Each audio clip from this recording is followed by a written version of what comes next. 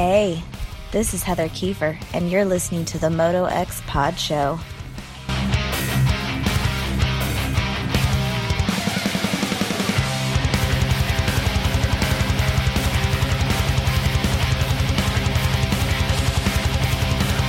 What up, guys? This is Stank Dog. Thanks for listening to the Moto X Pod Show.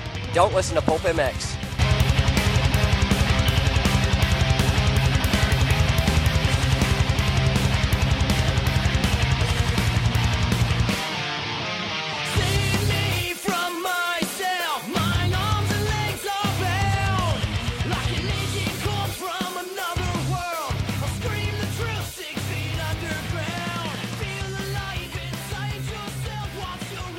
All right, we are back. What's up? Another wonderful episode of the Moto X Pod Show this week, episode 198. Closing in on that 200th episode. I have zero plan for that yet. We'll figure it out at some point. We got a lot to talk about tonight, but I first want to thank all of our sponsors. Acerbis USA, our title sponsor for decades. Acerbis has been the leader in motoplastic and accessories for products that fit perfectly, look amazing, and last. Acerbis has what you need. Visit AcerbisUSA.com or call 1-800-659-1440 and let Brian Fullerton, Talon Volan, let those guys know that you support the Moto X Pod Show. X-Brand goggles on board. The new Lucid goggle is out. I have sold a lot of those things. I wore them this weekend. Clear vision. It's probably the fastest I've ever gone because I can see everything. It's actually about the slowest. So you got tired? It's about the slowest I've ever gone, actually, but I could see everything. Bermlords Graphics and Jersey ID. Hit up Bermlords on Instagram at Bermlords. And if you want a set of graphics, you want a bitchin' set of your logos put on your jersey ID, all that good stuff, it's graphics at bermlords.com. Use those guys, Shan Garcia, Adam Montoya. Our jerky. Those guys, man, you guys have actually been using the code. People have been buying lots of jerky. I know Craig Martin, Jordan McCormick, Jake Curry, those guys, they've been using the code. It's MotoXPod21, capital M. Use that to save at eatourjerky.com. Support the Wageman brothers. Robbie will be on tonight. Also, Extreme Colors helmet painting. You guys have seen some of my helmets. I'll try to grab one off the shelf here in a minute. I rode at Kirk Hunter's place this weekend. You know, if you guys pay attention to the commercials, he recently raised his price to $395 for a custom painted helmet. And he told me this weekend, if you guys listen to the show and you want a helmet painted, he'll drop $50 off. So that's what is that? $395 normally. So we'll go $245. We'll get you a custom painted helmet from Kirk Hunter. Wait. Did I still do bad math? Yeah, I did do bad math. Yes, you did. $345. Hey, man. Say. Bad math. It happens. Daniel Blair had bad math this weekend during the race. Oh, yeah, that was funny. Yeah, we'll talk to him a little bit later, too. But $345 will get you a custom-painted helmet from Extreme Colors. All you got to do is contact him, xkhelmetpainting@gmail.com, or just get a hold of me, and we'll figure it out. But you save by, listening to the show. Torque One Racing on board, handlebars, pegs, grips, all that good stuff. Shock Socks, the original number 1 10-second removable fork seal protector, all sport dynamic wrist braces, blood lubricant oil lines, promo code MotoX to save, Fly Racing, Power Band Racing, and Williams Moto Works, all on board. All right, dude, Salt Lake City 1 is done. We're going to talk about that. We've got Salt Lake City 2, the finals coming up this weekend. I'll be there for that. But just before we get into it all, got Robbie Wageman on tonight from Team Solitaire Nuclear Blast Yamaha. We have Mason Kerr, Privateer, made the main event this weekend at Salt Lake City. And Daniel Blair's going to come on. His first night as the play-by-play for the main show. My boy killed it. I haven't seen anything negative, which is almost unreal in today's society. Yeah. He's going to come on and talk about that a little bit. And we're going to throw in a Blood Lubricants cross-rutted segment before Daniel comes on because he can't come on until a little bit later. So a lot of good stuff. What do you guys think, Scotty, with Salt Lake City 1? There's some good storylines. TJ missed my hands going up. I was saying, thank the Lord they fixed Supercross. That Daniel. I mean, it was I watched the race like I normally did, and I noticed a little bit. But today I went back and watched it again because since we were going to have him on the show, I really wanted to pay attention to the differences. Mm-hmm.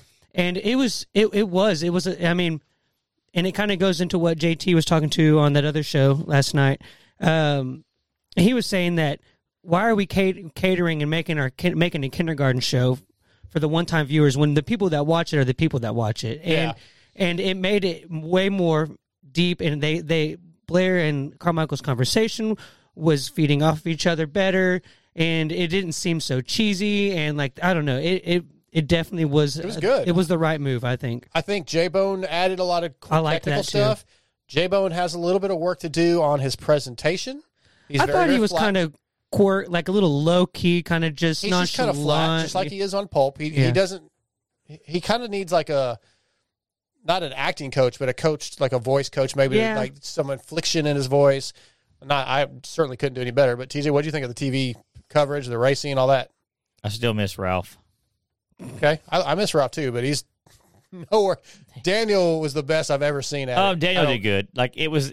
I mean, I'm going to ask Daniel about this, but this may be the first time that him and Ricky got to be on TV without standing on boxes. Okay. One of them having to be quite a bit shorter than their... That's been the only, like, negative where everybody's joking about how short they are, but yeah. It's noticeable because we, as diehard fans, we watch all of it. We watch them. We watch the announcers. And you see how tall they are compared to the monitors behind them. But you could tell that him and Ricky were both not on boxes because the monitors were taller behind. It was awesome. You couldn't even see the track behind them because it was like looking up the window. We all know motocross riders are short. We're horse jockeys, and we're tall horse jockeys, and that's it. And we know it. It's okay. All right. It was noticeable to the diehard fans for that because the perspective from the camera was different. I didn't even notice that. I didn't either. A lot of people were talking about it. I didn't notice it, but okay. We're about to get into Salt Lake City, but I do want to mention last week, Scotty, I was a little upset that nobody entered the contest to win the 2021 Fly Kinetic mesh gear. And Jesse from Australia reached out. He's like, "Hey man, I can't believe nobody, entered." And he said, "But I don't enter contests because I'm in Australia, and I figured like it's too much to ship." And he checked. He was going to buy some oil from Blood Lubricants, which was part of the contest. And he's like, "Dude, they don't even ship to Australia." And after communicating back and forth with him, I was like, "All right, well, dude, you win the gear. Nobody else even entered, so you win the gear. Got it right here, Jesse. If you're watching this, here's your jersey, Fly Kinetic 21 mesh. So congratulations.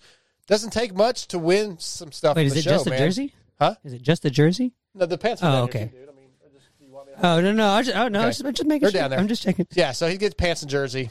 So congratulations to Jesse. I'll get those things shipped out. All right, back to Salt Lake City. 250s or 450s? Dealer's choice. Jesus. All right, 450s.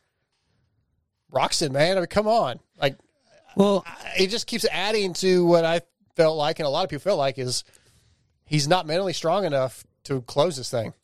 I have a question, and it was for Daniel Blair. I kind of wanted to save it, but Daniel's not coming on for like an hour and a half. Yeah, so we can come back to it. My question, and I'll ask him anyways, but I was going to ask him if we were being too hard on Roczen, because if you go back to the beginning of the season and you said, "Hey, if Roczen beats Tomac in points, that would be a success for him," and everybody'd be like, "Yes, that would be a success for him to beat Tomac," and he did that. So, and he wasn't supposed to be in the title fight. Steve had him being out of the championship by Daytona, and that didn't happen. He stayed strong. A couple of things didn't go his way. He might have made a couple mental errors, but I mean, the dude's had a solid season from where he's come from. So I don't know. Maybe that's my question: or are we being a little too hard on him? Well, me personally, I'm not saying it's a failure by any means. I'm just saying, like, he hasn't had that extra thing he needs to win the championship. I'll agree. It was definitely there for him to make a move. Cooper, to me, has mentally challenged him to a point that he's not able to fight back, it doesn't seem like. And he just keeps making mistakes, you know, and it's kind of a bummer. But, it's still a positive, overall positive season. Right. But for what he expects at that level, what that team expects at that level, to the team, I would think it's still somewhat, not necessarily a failure, but it's definitely not what they want out of him. Yeah. They're not. And how many paying him more to get chances second, does he have? And it doesn't seem like he can finish the deal. Yeah, I think that he, I'm I never thought about it till literally you said that, but most people kind of counted him out at the beginning.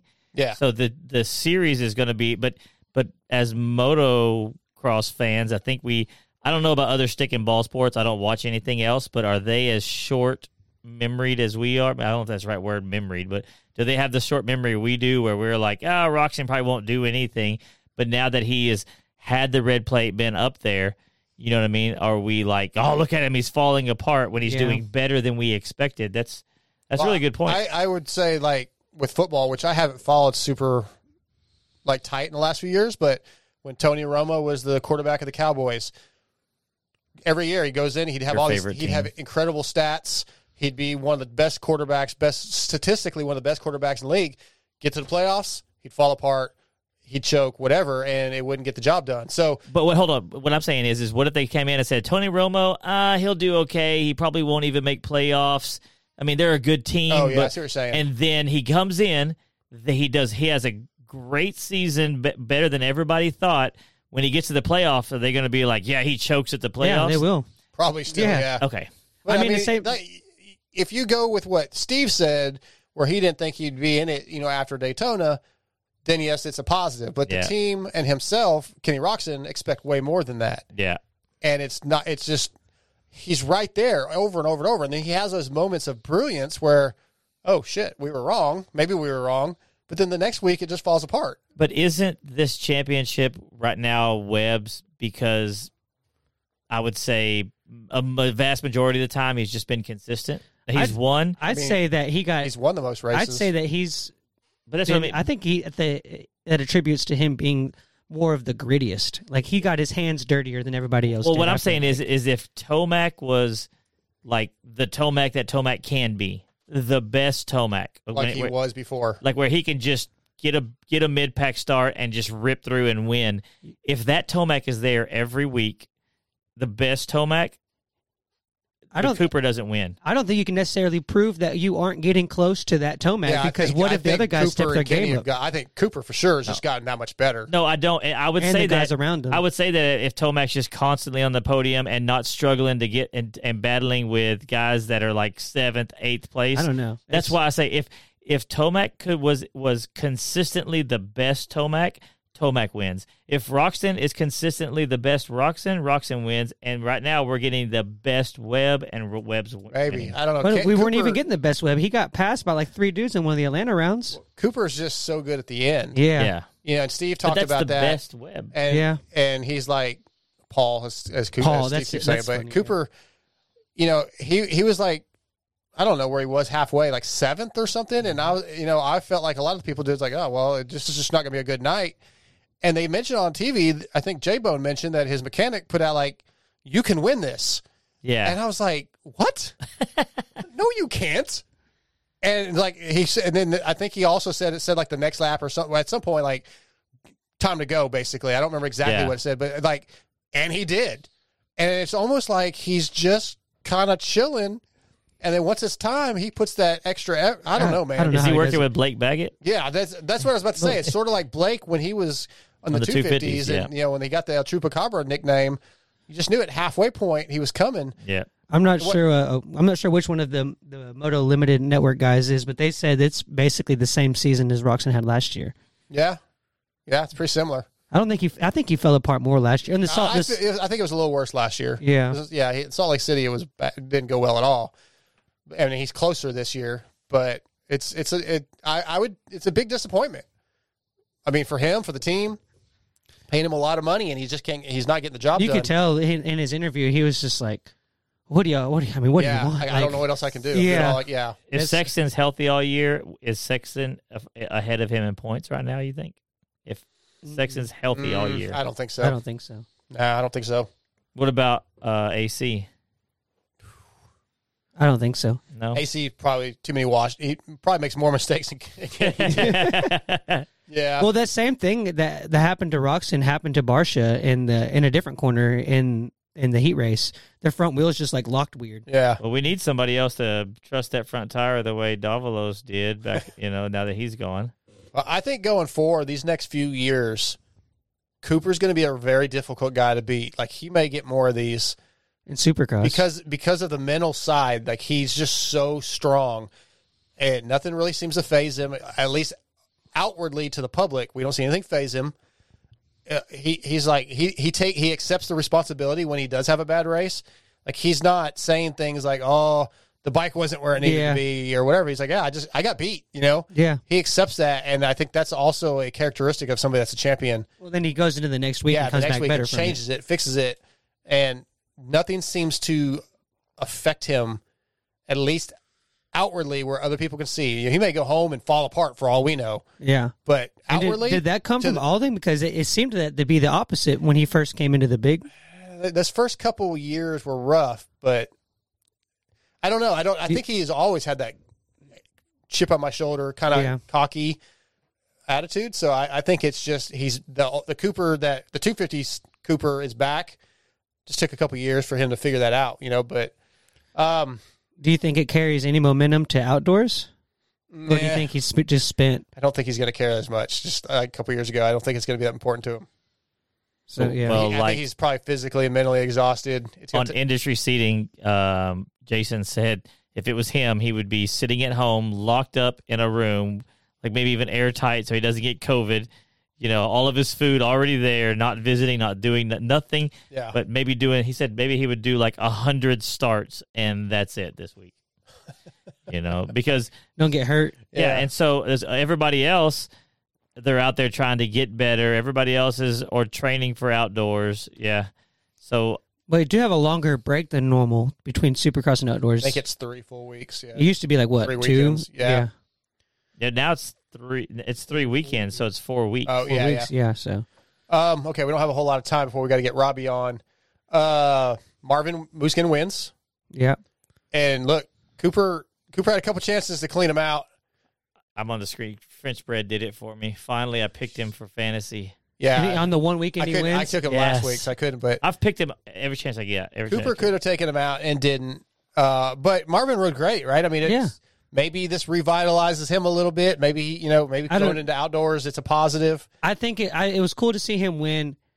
The thing I think of is the analogy I was thinking of was how, so if you look at back to another football analogy, I know TJ loves these, but last year, if you look at Dak's stats, he was like one of the best, but a lot of those came when a lot of those stats came when they were already like 28 points down or something like that. Yeah. So they call the garbage time stats.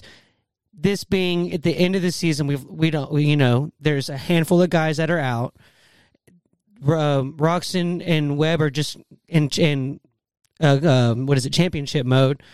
Like, does that affect it at all? Does that an asterisk on the win at all? I don't think so. It's still a win. I think for him, for his outlook, for his mental outlook, it's something that he probably needed, right? I mean, look at last year when Zach wins the last race of the year, then he goes and wins the championship outdoors. Yeah. You know, it was motivating. It reinvigorated him. He did. It made him realize I can do this. Yeah, yeah. So it could definitely trickle on to outdoors. And Marvin's in the past has been fully capable of being a champion outdoors. I mean, so we'll see. I think it's going to be a positive. Do I think he's going to win again this weekend? Probably not. Yeah, but I don't expect Cooper to win either. I think Cooper's going to play it safe. Yeah, I mean, what does he have to do? Get like 10th? He pretty much has to finish. Just finish? Yeah, pretty much. AP is coming to that team next year. That's the rumor. And so you have to think that has to be in the back of Marvin's head. Like, I have got to pick it up. I've got to do something. Got to resign. I know that, but I'm just saying, like, he doesn't want to be the third fiddle. You don't want to be the third wheel at that team. I see what you're saying. Yeah. Okay, last thing about Salt Lake City, Jet Lawrence, Michael Moseman, my boy Mose. Did you hear all the I've enough of it. Yeah.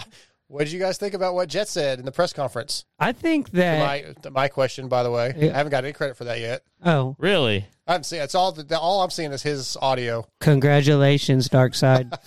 It was by far. Well, I'm gonna talk to Daniel. This is the worst press conference of all time. Oh, because everybody. Yeah, I heard about that. It was a crap show. What? Everybody was like getting on airplanes, and it was disorganized. Yeah. And you think that's bad? Wait till next week. Running it, and he wasn't prepped for it. I don't think it must have been last minute. Just wait until next week at the final round when nobody cares anymore. they may wait till the next day. I don't know. The last. But before we get on that, just real quick, because I know we're getting close to time. 5 minutes. Yep. I believe, and everybody I've talked to said I'm wrong, which is not surprising, but I believe I already that think you're wrong. that he let Sushi win. Like, not like I'm going to Not a stay. chance. Hold on. Not that I'm going to stay behind him, but had that been somebody else up there, because, I mean, he's not going to hurt any of the points. That's one of his closest friends. He's going to get a win. I think he puts it more on the line for anybody else up there except for him. I can see that he might have been like just like Cooper and Marvin. Yeah. They hadn't been teammates. Yeah. He parks him. So yes, I think he might have taken a lot more aggressive shot. I But think I don't like when you say he let him win. Well, I think letting. more of like I think Joe just showed real good poise, and But he Joe- I just was held stoked for him, man. he Yeah, just held off that the was awesome. challenges. I mean, straight up, like I was watching it, and he just didn't let those guys pass him. And Tell that me was one straight up. other time that Jet's been behind Joe and didn't get around It's him. a tight track, little one lined, and Doesn't he made matter. a couple mistakes, and he just didn't get it done. I don't think that he let him. He's never finished behind him when he was right on him. He had plenty of time. You watch him ride all day long. Jet was scrubbing things, doing things so aggressive, He was still aggressive in those last. but he couple laps. wasn't the same rider. Well, I'm just saying. I don't know. I don't know if I can. Well, okay, so back to my original question, Yes. though. With what Jet said, do you guys agree with what he said? I think that he's kind of embraced this new, like revitalizing the kind of the rock star mentality of, how we used to see Supercross in the 80s and 90s. And he's kind of trying to live that, I don't know, that. Outward. Yeah, he's trying to be that kind of a little bit of that grain against the sand, or however you want to say it. But I think that he might need to just reel it in Dial it back a little bit. just a touch. Well, I think his just outlook bring- on what Mosiman did was off base. Like Mosiman didn't run him in hard. Yeah, maybe he's. I didn't think he touched him. Have they had run-ins a lot before? Houston and maybe even in the past. Yeah. I don't know if in amateurs or not. I don't think it was. 'cause I don't Jet think wasn't over here that long for the him. lashing that he. they definitely had issues in Houston, but I don't think the lashing was justified. I think it was a little too I thought it much. was a little drastic, but yeah. Also, Christian Craig. Yeah, heartbroken. bummer. Dude, didn't even get to race. He tried, and you just could tell that it wasn't going to happen. Yeah, it sucked. You could tell watching when I went back. It's different in hindsight. When I went back and rewatched it today, and you could see on the heat race line that like he knew that he had to show up. But he knew that it wasn't going to. He knew that it wasn't going to happen. What was his chances of like getting the title, like getting back to the points lead What and was all he, that like, stuff? was he, Like how far out was he? Do you Like remember? 5, 6 It points. wasn't very far. It was like yeah. 6 points, Less I than think. 10. Yeah, I knew it was close. I just didn't Yeah. know how close it was. All right, let's take a commercial break, and we'll come back with Robbie Wageman. What's up, guys? This is the 7 Juice Trade out of Intercom. I'm here to tell you about Acerbis USA. For decades, Acerbis has been the leader in motorcycle plastic and accessories like full plastic kits, frame guards, chain sliders, hand guards. In 2020, they are the proud sponsors of Red Bull, Factory KTM, Factory Kawasaki, TLD KTM, and Rocky Mountain KTM, as well as many top privateers such as myself. All you got to do is go to AcerbisUSA.com or call 1-800-659-1440, and y'all better tell them Moto X Pajo sent you. Hey, Dad. Great race. Not sure how you could even see. Thanks, bud. Track conditions were pretty brutal, but thanks to my X-Brand goggles, I had #clear vision all the way. X-Brand goggles has grown into the goggle choice of many of the top privateers such as Ben LeMay, John Short, Alex Ray, Kyle Chisholm, as well as 2017 Works and Hare and Hound champion Gary Sutherland. Hey guys, this is Gary Sutherland, 2017 Works and Hare and Hound champion, and I trust X-Brand. My name is Ben LeMay, and I choose X-Brand goggles. Hi, I'm Ada Kiefer, and whenever I want to be best dressed, I wear X-Brand goggles. Hey guys, this is Kyle Chisholm, and for almost a decade of my professional racing career, I've chosen X-Brand as my goggles. Now, X-Brand Goggles is joining the Moto X Pod Show for 2020 with their EKS, S, and Flat Out Series goggles. Go to EKSbrand.com or email DarksideMX3@AOL.com for pricing. What's up, guys? This is Alex motherfucking Ray. And if you don't use X-Brand, then you. If you're looking for top quality hard parts, you need to visit Torque One Racing. Torque One Racing has a passion for the racing industry and are a proud supporter of the Moto X Pod Show. Find the flow with Torque One Racing handlebars, levers, shifters, brake pedals, and grips. Torque One Racing is the title sponsor of the Moto X Pod Show, so support those who support us. Visit TorqueOneRacing.com and order your Defy lock-on grips today. Well, we are back from our first commercial break. As I mentioned, we're supposed to have Robbie Wageman in, but like my fantasy this weekend, my fantasy picks, he screwed us again. He's not here. He's not answering, but his brother RJ is. RJ, you're brought to us by Blood Lubricant Oil Lines. Use promo code MotoX to save. What's up, RJ? What's going on, Darkside? I'm glad I could pull through in multiple ways and join the show. Clearly the better brother. That's exactly what I was going to say, yeah. The better way. Dude, man, I have so many questions. I had so many, talking about the team and really all about the what music. What you need to do is ask him his brother's questions and let him give whatever Just answer. give whatever answers he wants? Exactly. Yeah. We may do that. All of my questions, I was looking at them. They actually transfer pretty well. Most of mine were about the Slayer gear and the Slayer graphics, so it doesn't translate. But RJ, dude, you decided to race this weekend, man. That was that kind of last minute for you, or what's up? Yeah, it was super last minute. I could definitely try and answer some questions about the team since Robbie does ride for them, and I actually got to ride for them this last weekend. So It was pretty awesome. Super last minute. Ryan Clark did bring it up when we were in Florida on our little Florida motocation, right, as we'd like to put it. And yeah, some things came together, and we figured why not give it a try and put another bike on the track. And Robbie was going to do 450 that weekend, so we figured it'd be really cool. And now we're doing our little vlogs on the YouTube channel, and we were like, this would be cool to kind of document and all that kind of stuff. And it all worked out, and I went racing. So how much time did you have? Any time on that bike, or you pretty much you're one of those guys who just jump on a bike and go? Yeah, the race bike I didn't get to ride at all until Saturday morning, but luckily the way the team builds their practice bikes are almost identical. So I was able to ride. We have our own Supercross track, and I was able to get, I would say, close to 7 days on my brother's practice bike. He left for Atlanta, and I threw my own suspension on his bike and snuck out to our track a few times. Nice. and able to ride his bike. So the bikes are pretty much identical. The race bike, it's got a little more bells and whistles on it, a little bit better package, stuff like that. But it felt identical. So I got pretty lucky in that sense. And I wish I had some more practice, but I've raced Supercross the last 3 seasons and stuff like that. I feel like once you kind of get a few days under your belt, it's like, okay, I remember how to do this. Right. I'm sure you did well. For anybody that picks you in fantasy, you probably benefited them. Like I mentioned, I had your brother, and I literally went from the top 6 in the whole thing to down in the thousands since he didn't make the main. Thanks a lot, Robbie. Did you not pick me? I didn't. Wow, rough. I know. Yeah. All right. I thought one Wageman was us playing it safe with. I don't know, dude. I clearly. It was a mistake. I apologize. Yeah. So what you got, Scotty? So when you and your brother, it sounds like y'all ride together a lot. When y'all do ride together, who's kind of like I guess the instigator? Who kind of rides a little dirtier? Or who kind of gets behind who? Or what's that dynamic like? We keep it pretty clean. I like to mess around for sure, but I like to do it more back in the day when I was actually faster than my brother. So now that he's got yeah, I can talk all the crap I want, but when it really comes down to it, he just does laps around me. So at the practice track, last season, it was kind of fun because, you get the practice track so wired that I could kind of keep up with him and stuff like that. So there were days where I could be like, hey, I think I was doing this a little better.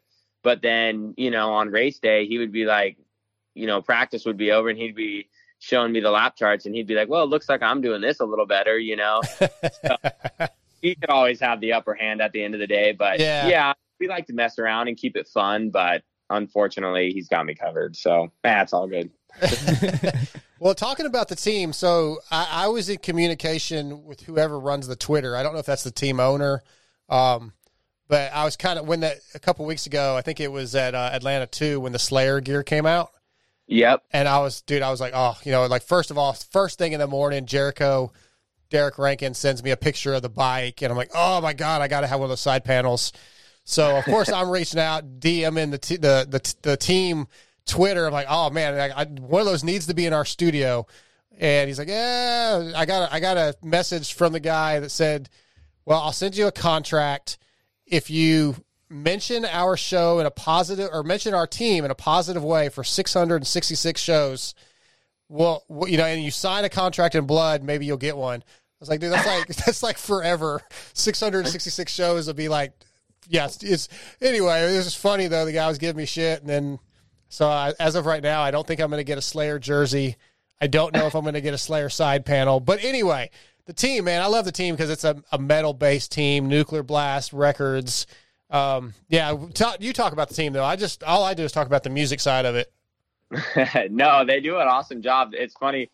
This weekend we'll have to find out who runs the Twitter and come by the truck and give somebody some crap for that. But no, the team's awesome. They do an exceptional job, especially with the funding they have and the support they have. I mean, the presence is there. The creativity with always changing the bike and matching the gear and all that kind of stuff. I think they do a wonderful job. I think their setup this year was awesome.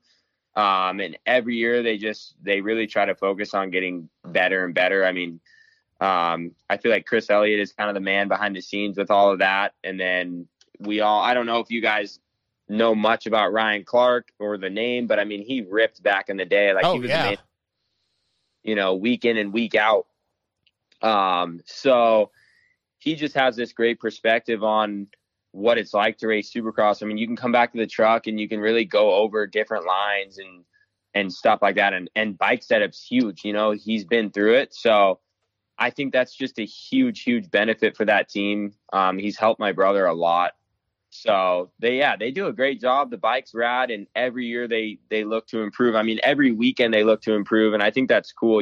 For me, always being on my own, and just racing out of the van, like this was a great experience for me to race out of a semi this last weekend. And, just before the day even started, like Ryan pulled me aside and was like, all right, there's no expectations or anything like that, but he's like, I still want to keep the day the same as I would for anybody else. So let's make a game plan, and just the little things. And, I don't want to call them like shortcuts or anything like that, but almost like to put your mind at ease, like having a game plan. I never even really thought of that. I mean, of course we always have a game plan as a racer, but to really stick to it and follow it, I think is such a huge part to, achieving your goals throughout the day and stuff like that, and watching footage back on the TV and being like, hey, this is where we can improve and stuff like that. So for me, realistically being under a semi for the first time and having somebody like Ryan Clark being right there by my side, I mean, that was huge, and I really enjoyed it. I'm stoked. I'm going to do it again this weekend. So dude, I love that. Yeah, I'll be up there. I'll be there Friday morning. So is that team? Are you going to be involved with that team more, or is it just for that weekend? How's that working out? Well, I mean, the plan was kind of always, we've verbally talked about this, like I said, back in Florida, which was at the very first round of the West Coast Series.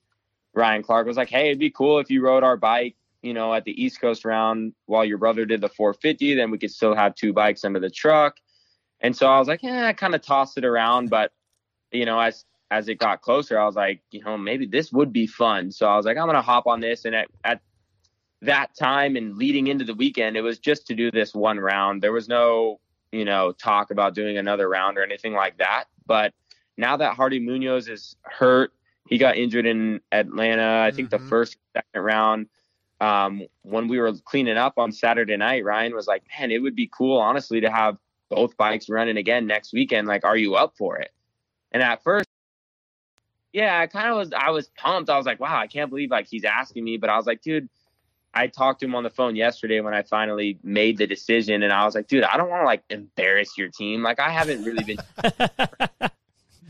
in and out on Supercross. And he's like, dude, you just got 13th in the main event. Like, I wouldn't ask you to do it if I thought, you were going to embarrass us. So he was like, yeah, just hop on the bike, have fun, no expectations. And again, he's like, the big picture to have, it's cool to have you and your brother on the track at the same time, have both our bikes out there. He's like, that's what we want. So I was like, yeah, like, let's do it. So yeah, I'm stoked. But as far as me racing for the team in the future after this weekend, there's no talk or anything like that. I mean, yeah, I don't really have a plan for the future as far as racing. I'm just kind of taking it day by day, and I'm going to do it this weekend and just enjoy it and, really have some fun. Is that the team running outdoors? They were thinking about trying to do a couple of the local ones here in Cali, like maybe Fox Nash or whatever they call it, Fox, Paula, Hangtown, maybe Colorado. But I think you know how it is, man. It like you get towards the end of the season and like you realize how much budget you have left, if they have any left. I don't know. Yeah. But I mean, my brother would love to. He did 4 or 5 rounds last year, so my brother, if he could squeeze in 3 to 5 rounds again this year, he would love to do it. So I think they're going to try and make something happen, but there's nothing in writing. With the way that the coast of the 250 class and even the 450 class, I mean, kind of not as deep as they have been as far as many riders and entries on average. I think this is going to be a big year for guys who are able to just hit 2 or 3 races and have good showings. So you know what I mean? Like go out, hit talk to some other local kids here. They're going to hit Colorado. They're going to hit, Ironman, just the ones that are local. But I think it's going to be a really good year for that. Yeah, I hope so. I mean, it is crazy. I've talked to a lot of people about, obviously, the 250 East Division. I feel like that's been, the talk of the town. And then, of course, I went and raced it. And everybody's like, man, like, what's up? Like, why were there only 26 guys on the line? And I mean, nobody predicted for that many guys to get hurt and all that kind of stuff. And then the way the series, as far as Supercross went, they were able to do 7 rounds in 3 weeks. Yeah. Those 2 residencies. And then for a lot of people to make the commute to Utah for a single round, like you kind of can't blame some of the privateer guys for being like, like that's out of my budget, So hopefully make something happen. And, with having maybe a little bit more of an organized outdoor schedule. I mean, I don't know it by heart, but at least for us being out here on the West Coast, like we could knock 2 or 3 rounds out and not have to really go back and forth across the United States of America. So that also is very helpful for a privateer. Of course. Oh, okay. So I got a beef jerky question. So first of all, I think that whole thing's awesome. That's how y'all are like supporting yourself. I think that kind of entrepreneurship is what we need in the sport, and I think that's awesome that you guys do that. My question is, I was just wondering if y'all if y'all are working with somebody who makes beef jerky, or is it like a drop ship kind of thing? That's actually what Robbie's doing right now. He's slaying animals and drying. Yeah, that's why he couldn't be on the. That's that. No, that's I just he's out at the ranch, cutting up the cow. No, in all seriousness, I was just wondering what y'all's involvement with that was and kind of how that all worked. Yeah, I mean all the product that if you were to order online or anything like that comes directly from us. Like our hands touch it first. Stuff like that. But yeah, we work closely with a beef jerky manufacturer. And all that. I mean, we're not out in the garage. You're out in the backyard. I knew that. I just didn't know if it was like a logo on some random jerky or do. So that's cool. No.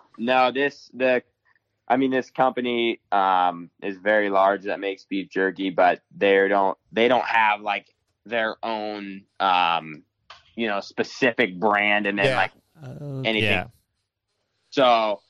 Yeah, we're definitely really lucky. I mean, it's a long story how it came around, but dude, we're enjoying it, and the support has been unreal. I mean, I shipped out when I left last Thursday for Utah. I shipped out just over 20 orders, and I left on Thursday. I know those numbers may seem small to you guys, but for us, I mean, like 20 orders is absolutely wild. Yeah. And then I left Thursday, and I got home Monday. And I'm sitting on the computer and I had 17 new orders. And I was like, wow, like this is unreal. And so the support from all you guys out there has been awesome. Like we totally love it. It's really cool because people are buying a product to help us go racing and they're getting something out of it. That's kind of came as like, oh yeah, you could do like a GoFundMe or like, hey, this is how you could get your name on our bike or anything like that. But we just thought it would be really cool to have, like, what could we do that's different than a t-shirt or an article of clothing, you know, to give back to the people that want to help us. And I mean, the jerky's good too. If you like beef jerky, like, I'm not just saying that because our name, like, it's good product. I love eating it. So I know you send it, Darkside gets it, and then he hoards it, and then lets us have a little piece here. I've had and a there. little crumb. Well, first of all, our deal with them is we're not getting free product. I'm buying this product. Oh, okay, but because I don't expect them. They're too small to give us anything for free. If you didn't bring enough for the whole class, I'm buying this product, and I don't share my snacks. We've already talked about this. We already know about this. Now I do have a pack of one of the 1 ounce. Little sample packs, basically, of the black pepper right here. Yep. And I'll tell you what, if the first person that can email us at motoxpodshow@gmail.com and tell us, here's what I want to know. Since Robbie was supposed to be on tonight, I'm looking right here. Okay, in 2013, Robbie raced the Monster Energy Cup. I want to know what he finished in what class. First person to answer that at our email will get this package of black pepper. I'm going to my email right now. So we have a listener question. Garrett Rockley wants to know, what's the most purchased flavor? Oh man, that is so tough. It's sweet and spicy, but it bounces back and forth between sweet and spicy and Western. I mean, those are for sure our 2 most popular flavors. 7 Deuce Deuce has been climbing though, guys. Yeah. That's kind of my go-to now. I started off, the Sizzling Hot was my favorite. And honestly, it still is my favorite, but it is the hottest jerky, the hottest food I've ever had in my mouth. So I can only eat a little bit at a time. And then I go to the 7 Deuce Deuce and I eat like 2 packages. Yeah. You need to write up a deal and send a bunch of the jerky, like some sample packs, to Joe Rogan, because that dude's big on beef jerky. Oh, yeah. And the fact that you're using it to support y'all's racing, you may get a lot of press from that. That would be cool. That dude's the man. Yeah. And I will say that RJ sent out an order for us for our show today because our Patreon supporters are getting like a care package. Yeah. All our Patreon supporters get a care package with some things in it from some of our sponsors. X-Brand sent me some stuff. A Cherubies is sending some stuff, and RJ sent out a care package of jerky today that our patron supporters are gonna get. And I think we've had some uses of our code, right? Oh yeah. You guys have been killing it. MotoX Pod 21. So thanks to all the support, all the Texas fans, baby. I like it. Yeah, Texas loves beef jerky. I appreciate that. Well, I know Jordan McCormick and Jake Curry, who I had on the wrap-up show a few weeks ago, and their listeners, they ordered some today. I think Jordan ordered some. Yep. So. Just his order. Yeah, I got a little comment with that. That was cool. I always dig it when people leave a little comment on their order. I can't remember this exact comment somebody left me, but he was all pumped on the sweet and spicy. And moral of the story is he said that he had never ridden so good at a practice day at the track. So I was like, dude, that's... I hooked him up with an extra bag of sweet and spicy because of his comment. Awesome. That's awesome. Yeah. What you got, Scotty? So I've been at the local tracks, and I've been to pro races, and I've been on the track at the same time as guys as like y'all speed, like your Ben LeMays and your John Shorts and your Ryder Floyds and you and your brother and that caliber speed. And when I'm riding and I get passed by y'all, or I either watching y'all ride at a local race, like I don't see how you really can go like that much faster. Like, and then you get to the pro races, and the top guys on factory teams are 3 to 4 seconds a lap. And it's like, and I just wanted your perspective. I know we can all speculate from our side, but I just wanted your perspective on what the little things those guys are doing since you're on the same track as them. Like, what do you think it is? Is it the bikes? Is it fitness? I mean, I know just, you don't have to go that deep, but like, what is your perspective on that? Yeah, I mean, I'll try not to go that deep into that, but I mean, I'm just a firm believer in that the overall program. Like, imagine, like, the reason why my brother didn't answer the phone right now is because he's out by himself. I mean, half the track has sprinklers around it, the other half has water hoses. So he's out there by himself watering the track for tomorrow, and he rode there this morning. So get this, like, Monday night, he goes to our track to water, and you flood it so you can ride Tuesday. Then you ride Tuesday, you come home, you do your own bike work, and then, you know, you hang out for a little bit. Maybe you can get a little run in or a little bike ride in, and then he's right back out to the track to water for the following day. So, I mean, we're not complaining. We're so thankful to have that. The track's 20 minutes from our house. Like, we couldn't be more happy to have we've created our own program to have that, and it's awesome.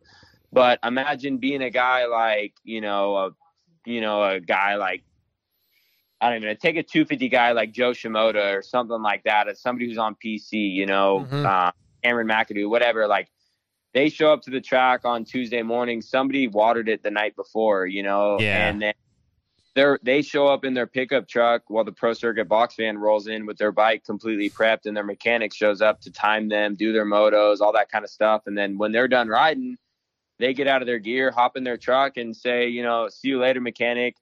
I'm going to go get some lunch and then go on a bike ride. And then, like, I'll meet you back here at 9 a.m. tomorrow morning. It's like, and they deserve that. Don't get me wrong. They're out on the podium every weekend, but to get that chance, to get that, I mean, imagine how much your lifestyle would change. Like, there's days where it's like, oh man, I really want to go train on my bicycle today or go to the gym, but like, I am whooped and I got to go back to the track to water for tomorrow if I want to ride tomorrow, So, well, we've seen a lot of the guys, the mid-tier guys, catch a lucky break because for one reason or another and get a fill-in ride or get to do that. And for a lot of guys, it's made big differences. Sure. Yeah. Yep. And I mean, and again, I don't want to go too deep into it. And I totally believe like the Joe Shimoda, the Cameron McAdoo. I mean, dude, all those guys, they deserve it for sure. They've had an incredible amateur career into their pro career. They totally deserve it. But that's just like, I feel like the biggest difference, and then you get on that team and all you have to do is focus really on your riding and your training, and you get the good tires and you get the good suspension, and everything just kind of clicks and comes along with it. And I feel like that's where a lot of separation is. Now, don't get me wrong. Like, you can still be the caliber of speed, like how my brother, I mean, he got ninth at the first round of the West Coast Swing. I mean, you can do it. I'm not saying absolutely. It's just, it's the separation. I feel like that's where it comes from, in my opinion. And I'm nothing against it. That's just the way the cookie crumbles, and that's my belief, though. Yeah. Hey, quick shout out to our guy, Baloo, David Brown. He's already answered the trivia question, so I will send out some black pepper R jerky. Thanks for playing. Yeah, thank you. Congrats. We appreciate that, too. That's cool. Thanks, Darkside. Yeah, man, of course. So before we let you go, I have a couple questions about your brother, since, originally he was supposed to be the interview guy, and the answer was 2013, fourth place in Super Mini at Monster Cup. Back, so that was, 8 years ago? Like, your brother's an up-and-coming guy, 13 or fourth in the Super Mini class there. That's pretty big, I would think. What did that mean to him and that type of platform, right? The Monster Energy Cup, to do that well? Was that a big deal? Like, what did he think about it? No, that was a huge deal. I mean, I feel like, of course, I'm going to take my brother's side, but sure. My brother had a pretty darn outstanding amateur career. And I think he was just always kind of that guy that, like, if you look at those results, I mean, I'm sure Mosman was in there. Maybe Cinzerillo even won it that year, or Faulkner or something like that, but like my brother, instead of my brother being right there on that podium to maybe get that next tier level of sponsorship, he was just kind of always that little tick behind. Mm-hmm. So yeah, I mean, for him to be top 5 at the Monster Energy Cup, I mean, yeah, heck yeah. We were always, no matter what, my dad always would tell us, like, it's in the blood and we're doing this because, just for the fun of the sport and all that kind of stuff. But I don't think my parents ever thought it would turn out to be what it's been. So yeah, those results, absolutely awesome, and a huge boost in confidence and all that kind of stuff. And I'm sure if you asked him now, I'm sure he's got all the, memorabilia of that. And I think he had a custom painted helmet for that round, I'm pretty sure. And he had like Carlos, baby Carlos from the movie Hangover was painted on it. It was pretty darn. That's funny. Oh, yeah, it was cool. Definitely awesome, yeah. Man. Yeah, well, hey, RJ, I really appreciate you answering and saving the day for us. Please tell your brother No big deal. Well, bust his balls about it, but it's fine. It worked out good. We got a chance to talk to you a little bit, and I'm really stoked, man. I'm going to come by the truck this weekend, even though we're really not supposed to, come by and talk. But I'm going to come by your truck, and we're going to hang out for a little bit. Yeah, no, let's do it. Come by the truck. I missed you, there in Texas. Yeah. We're parked in the upper lot, so you'll see when you get there this weekend. I'm sure you've probably already kind of heard. There's 2 separate pro pit lots, so we're in like a lot. It's a little bit of a hike, but that's where we are. So yeah, we'll be at the Nuclear Blast Semi all day, and we're going to turn some laps and have some fun. All right. You going to be around Friday, Andy? Yeah, I'm literally you were calling me as I was trying to book my flight. So I'm nice. debating fly out Thursday evening or early Friday morning. I haven't decided yet, but yeah, I'll be there, and we'll have some fun. Yeah, man. I land around 10:30 or so Friday, and I got to go to the stadium to do my COVID test. So I'll swing by and see if you're around. Cool. You got my number. Yep. And thanks for having me on. And for whoever's listening, thank you for supporting our jerky and supporting our career. Check out our YouTube channel, Wageman Bros, and eat our meat. That's it. EatOurJerky.com. It's the letter R. EatOurJerky.com. Promo code MotoXPod21, capital M. Support the boys and help them keep going racing. Thanks, RJ. Thanks, boys. We'll see you later. All right. See you, bud. All right. That's RJ Wageman, not Robbie Wageman, but hey, that was good, man. I just subscribed to his YouTube channel. Nice. Yeah, that was a lot of fun. So his reason for not being there was pretty funny, though. Oh, he's watering the track, man. Yeah, I mean, hey, that's privateer life, Moto right? life. Can't really be mad. Can't really be mad. I'm sure I'll get a text or something later, and we'll reschedule. We'll figure it out. We'll get Robbie back on. Quick commercial break. We'll be back with Mason Kerr. He has answered. He's ready to go. So be right back. We all know engine oil is the lifeblood of our machines. That's why you need Blood lubricants for the highest level of performance and protection. Manufactured here in the USA and designed to handle the heat and humidity. Blood lubricant oil lines such as Pro Elite Series, Pro Series, and the new Scorpion Blood will exceed all your needs. Whether you race moto, sprint cars, side-by-sides, or anything else, Blood Lubricants has you protected. Tests have shown that engines can run up to 30 degrees cooler while using Blood. Just ask Chris Kiefer. DJ, TJ, and I trust Blood Lubricants in our machines, so you can too. Go to bloodlubricants.com to order today. Don't forget to check out their Chain Lube, 2-Stroke Premix, PolyClean, and many other products. Use promo code MotoX to support the Moto X Pod Show. Scotty T here from the Moto X Pod Show with another fantastic product from Burr Motorsports. It's Shock Socks, the #1 10-second removable fork seal protector. No one likes having leaky fork seals. With Shock Socks, you can protect your fork seals from the crap at the track in a matter of 10 seconds. Fork seals can be expensive and take away from your ride time, so fight the crime of grit and grime with Shock Socks. Check your local dealer or go to the BurrMotorsports.com webpage. Also, follow them on Facebook and Instagram. So go out and make sure to get your pair of Shock Socks today. If you're anything like me, you remember in the late 80s and the 90s, all the cool custom-painted helmets. Jeremy McGrath, Damon Bradshaw, Jeff Emig, all the top riders showed their style and personality with a custom-painted helmet. I was always envious. I mean, I knew I'd at least look faster with a custom lid. Now you, too, can be like your favorite riders. Be one of the cool kids. Kirk Hunter from Extreme Colors has been painting helmets since 1998 and has you covered. For only $395, you can have a one-of-a-kind professional paint job on your lid. Contact Kirk Hunter at xkhelmetpainting@gmail.com and follow them on Instagram at Extreme Colors. That's XTREMEKOLORS. Extreme Colors. Be the envy of all your friends and contact Extreme Colors today. Let them know that the Moto X Pod Show sent you, as always.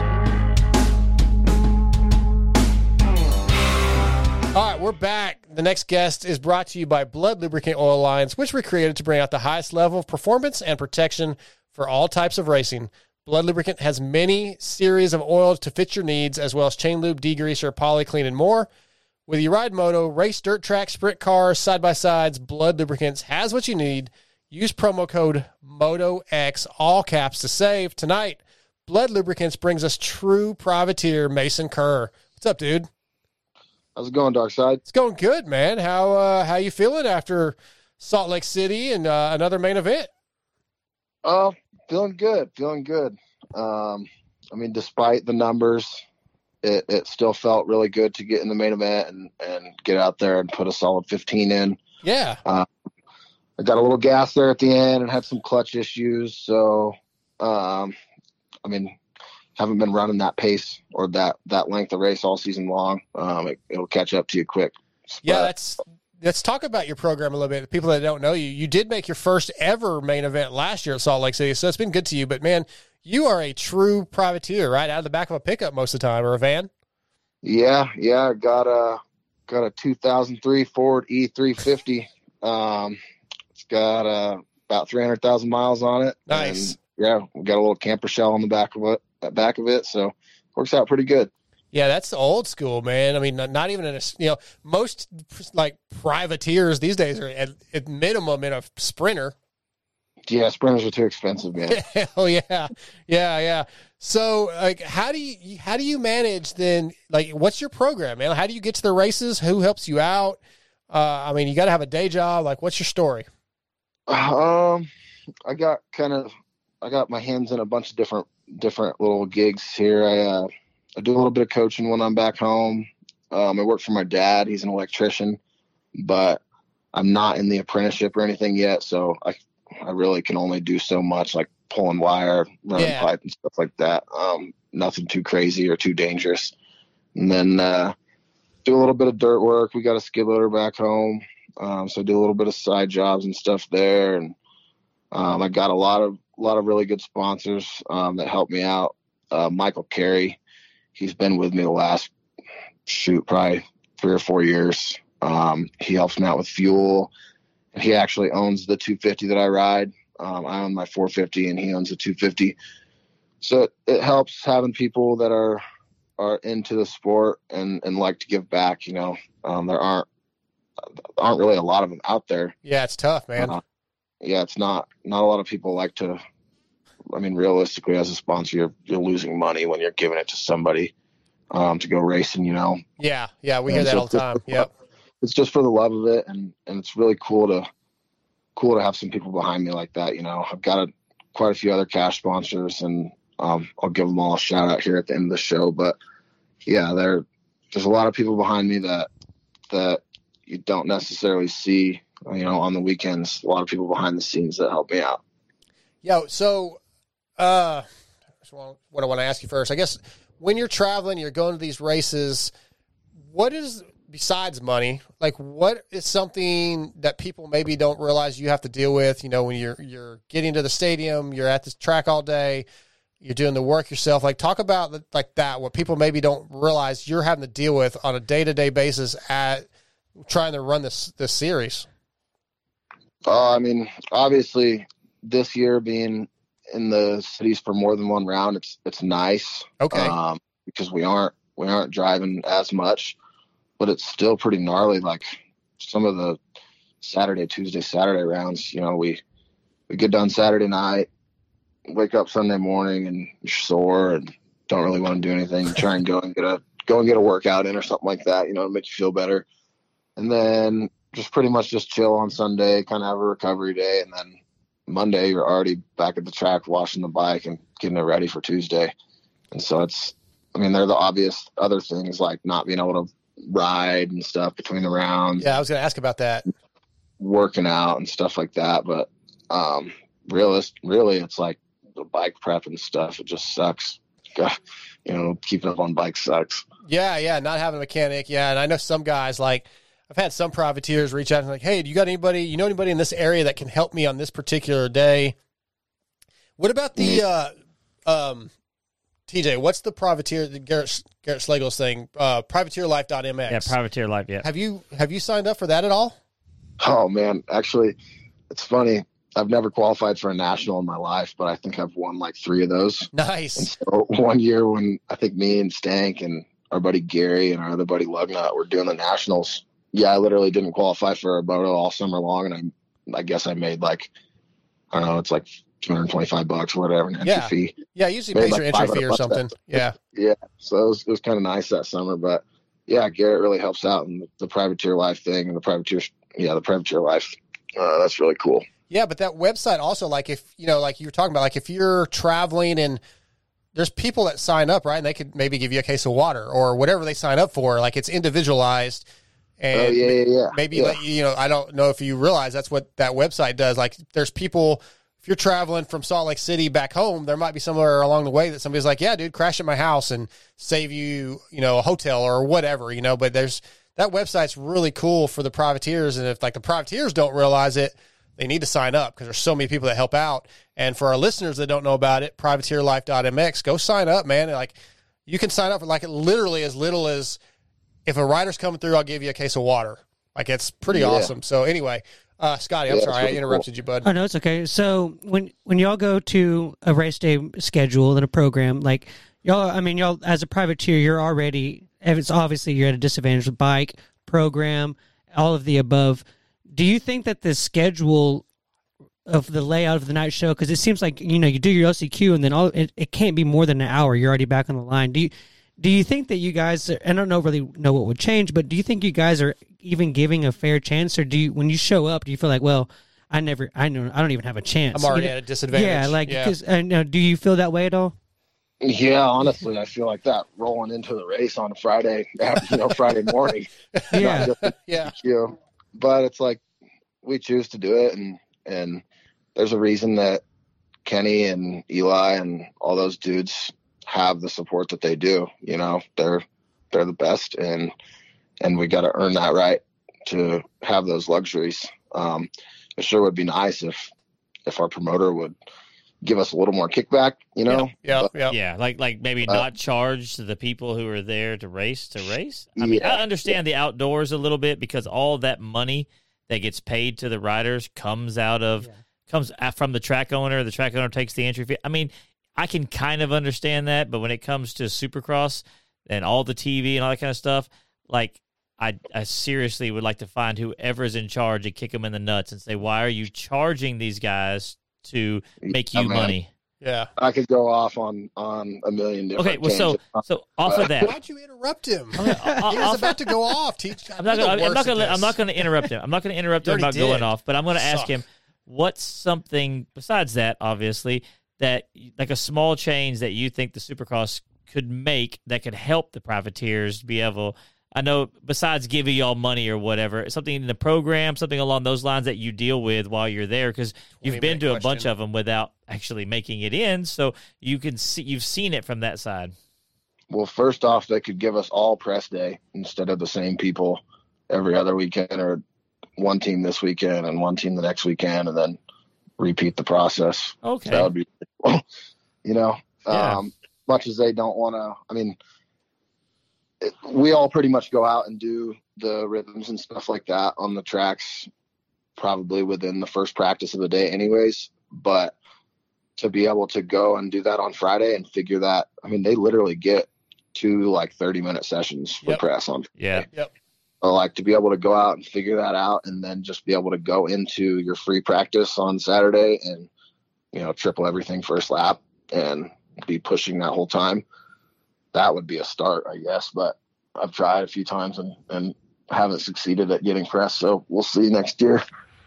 Yeah. Sean Brennan's talked about that a little bit before and how that works. And that's a big one, a reoccurring complaint from the privateers that we get a lot. So I know it's an issue.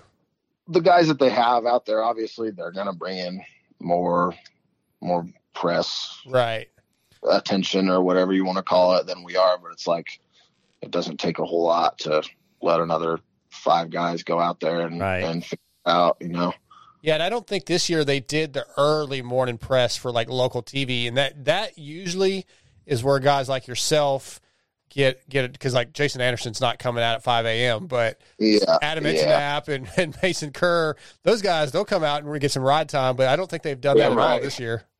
Yeah, it's been a little funky this year, and I have no idea what it takes to run an organization like Supercross or run something like Supercross. So, I may have somewhat of a biased opinion, but I think that would be at least a start there, Yeah. That's a fair answer.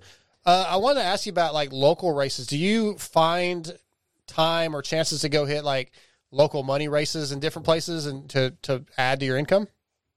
Yeah, during the summer. Yeah.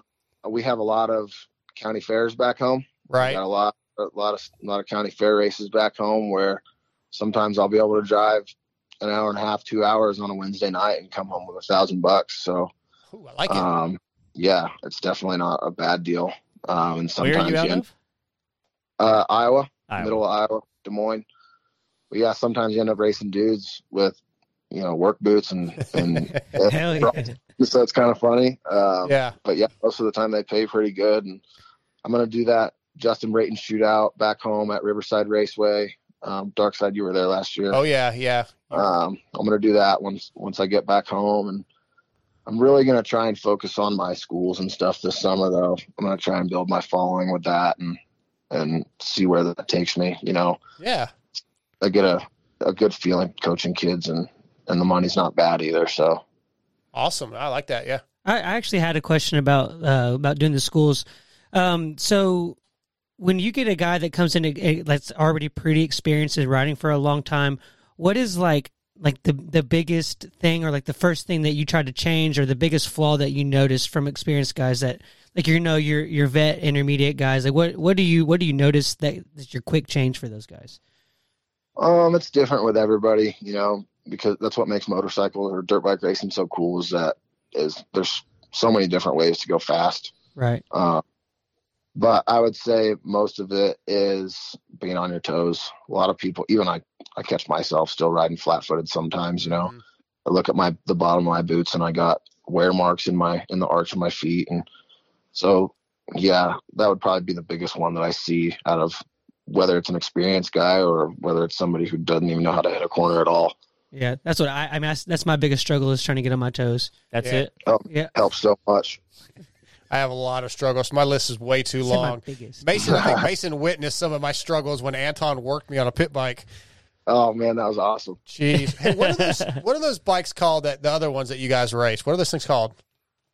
Oh man, the mini bikes. My buddy Flying Ryan Mad Dogs. Flying Ryan's mini bikes races. Yeah, he has. What do you call those bikes? There's a term for them up there. I think they're called like Baja Warriors or whatever. Okay. There's just you can pick them up at a Mills Fleet Farm or wherever for like $200, $300. Oh, like the pipe frame mini bikes? Yes. Oh. Yeah, like Mason was shredding on those things. With like the pull start motor? Yeah. Yeah. Yeah, I wasn't about to ride those. Yeah, those are hard. Man, those are hard. Yeah, I need to redeem myself, but I don't think I'm going to make it up there this year. I don't know. We'll have to see. Mason, so you talked about like working on your bike yourself, but you do have one of the coolest mechanics in the pits. I think this is like why I reached out to you this weekend, because I'm watching the LCQ and the camera is behind like where the mechanics were standing. And I was like, oh, there's a blonde out there, like a lady wrenching, holding the pit board. And then I see you go by and her throw the board over. I was like, oh, that's Mason's chick. So your chick Carly she's your wrench. Yeah, we make a good team.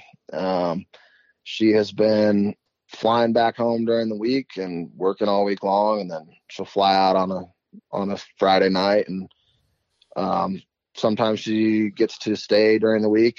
Like she stayed for a week or two in Florida, and she's here with me this week, and yeah, she helps me out a lot, whether it's making breakfast on race days or getting my gear washed, or she can lube a chain now. Nice. Tear offs and stuff like that, and transponders. So yeah. She, I don't really have anybody else that can make it out each weekend, and I don't like going and racing by myself. That's scary. Yeah, it's scary and not as much fun, I don't think. You got to have somebody to share that with. Yeah, exactly.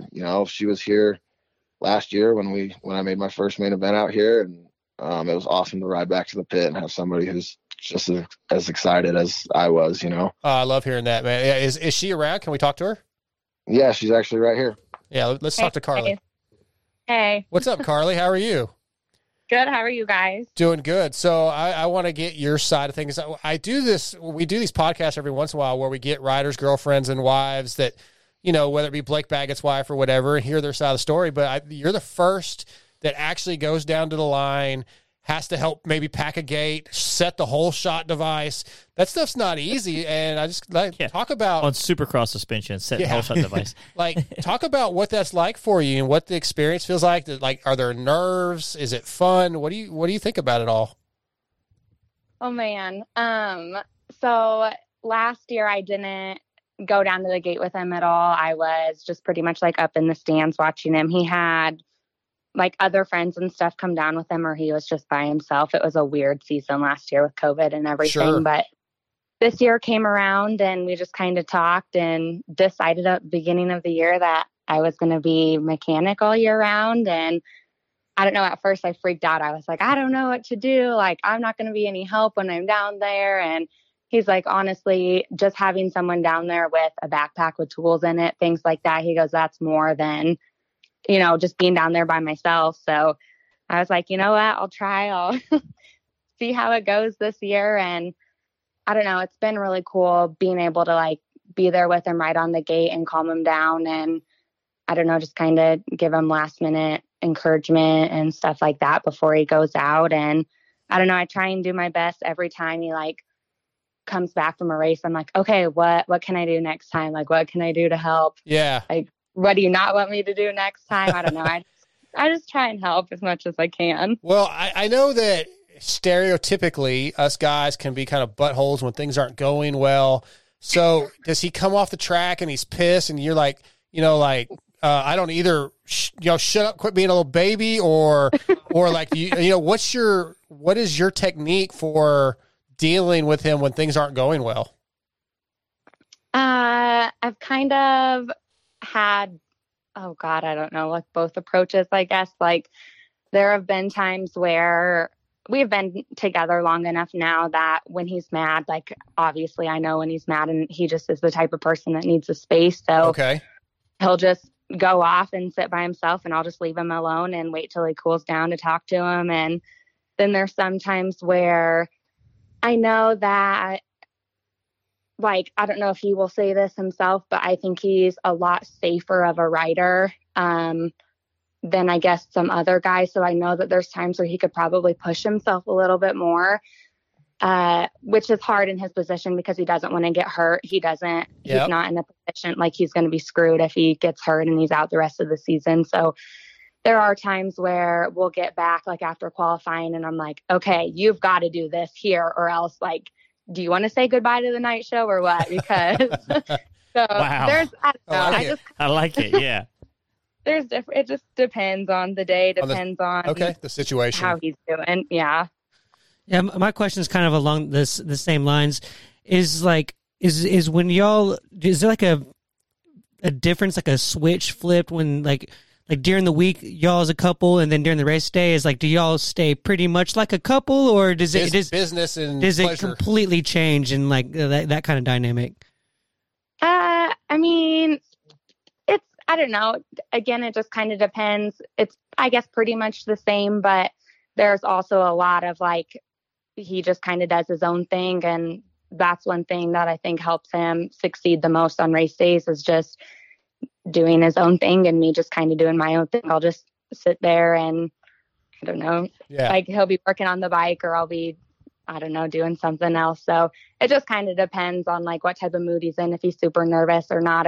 For the most part, I just kind of like let him do his thing. So I guess that's pretty normal for us. So just doing our own thing. So. Well, I've got a couple more questions for you, Carly. First one is the pit board. He probably wants lap times or whatever, but have you ever put it, like, what's the most inspirational message or like maybe a funny message? Do you have a little inside joke? Anything interesting you ever put on the pit board, or is it pretty much all business, like lap times, position? Mainly lap times, but we have a little inside joke. There was, at the beginning of the season, he had some friends in town that were here for the race, and we got done and I don't even think he made the night show that night. If I remember right, I don't think he qualified. And we went to a gas station and he like grabbed beer and he comes back to the van when he gets in. And I was like, you didn't even make the night show, bud. And you think you can like be drinking beer tonight? And so now we have a running joke that it's like main event beers or night show beers. Like I would write that on the pit board. So yeah, it's kind of a little motivation of. I like it. Yeah. So our buddy Chris Kiefer, who is he's a professional tester, and his wife Heather has run the pit board for him at some races, and she'll put let's say more romantic inspiration on some of the boards at times. So that's we won't get into that too much, but I think having your girlfriend, you're out there doing that could get kind of fun. Maybe, hey, if you gain a second, we'll talk later. But okay. Anyway, my other question for you is, what is the most difficult, or you can give me the most fun part of helping them out at the races, being down on the line? If either one stands out to you, give me whichever one you pick to answer. Difficult for me would probably be not being able to like physically do more. Mm-hmm. I don't know. I kind of pride myself in like wanting to help them as much as I can. And like, I definitely get stares when I'm down in the mechanics area, being the only girl usually. And I have blonde hair and I have my makeup done and I usually have nice clothes on. So I definitely get stares. So I don't want people to like underestimate me. And there are so many times where he'll be on the gate and I'll like go to set his whole shot device because I can do it. And people will come over and do it before I even get a chance to. And I'm like, back off. I got this. That's awesome. Because at that race, at the race in Iowa last year at the JB race, I tried setting Ben LeMay's like 4 times. And I could not do it. I wish you had been around because I just sucked at it. But that's awesome. You're killing it. I told Mason, I saw you on TV. That's where it kind of made me go, I got to reach out to Mason. You got a little TV time this weekend. His dad called me and told me that. So that was kind of exciting for us. That's awesome. We have a listener question. Robert Gowdy wants to know, and it kind of goes with what you're saying, wanting to help out more, wanting to be there. If he gets hurt bad enough, are you going to be there to wipe his butt? That's what they want to know. Jeez, that's love. If that's true love right there. If it happens, I mean, we have been in a position like that before. He got hurt down in Arlington where he bruised up his whole arm and could barely bend it for the first day. So, duty calls. Well, see, you're better than my wife because I had both of my wrists broken and my thumbs were in cast, and I had to wrap toilet paper around my thumbs. Yeah, it was bad. I would just get the pressure washer on you. And also earlier in the comments, Christy Kerr said about making him, actually jump stuff and do stuff. She said all you have to do is just smack him around. That must be Mason's mom. She's the best at that. That's for sure. I believe I met her at maybe in Iowa, but at one of the Supercrosses. I'm pretty sure I met her. Yeah, very cool family. Well, Carly, man, it's really great talking to you. I think it's really cool that you're doing this and enjoying spending time with your guy and being part of what he does. That's really, I think it has to make it more fun and enjoyable and special for Mason. So it's really cool. Well, yeah, I appreciate you guys talking to me too. So of course, thanks. yeah. I'm sure I'll see you this weekend. I'll be out in the privateer pits at some point. Oh, definitely. All right. Well, let's talk to Mason again, but you have a good night and thanks for spending some time with us. Thanks, guys. All right, Carly. What's going on? What's up, man? Yeah, she's rad, dude. She's like tougher than most mechanics. Yeah. She like I don't know if you get over here or not. I've tried setting a Supercross whole shot device with Ben LeMay last year at Iowa, and I failed miserably multiple times. Oh yeah, they can be pretty difficult. Yeah. So that's cool, man. I think it's I would think a lot of us, maybe not all, maybe 50% of us guys are like, we want our chicks to be involved, and then the other 50% are probably like, I do this to get away from my chick, but I'm the opposite. I want my chick involved. I love it when she goes and hands me a wet rag when I get off the track or whatever. So to have your chick down on, have Carly down on the line and that involved, man, I would think it's really special.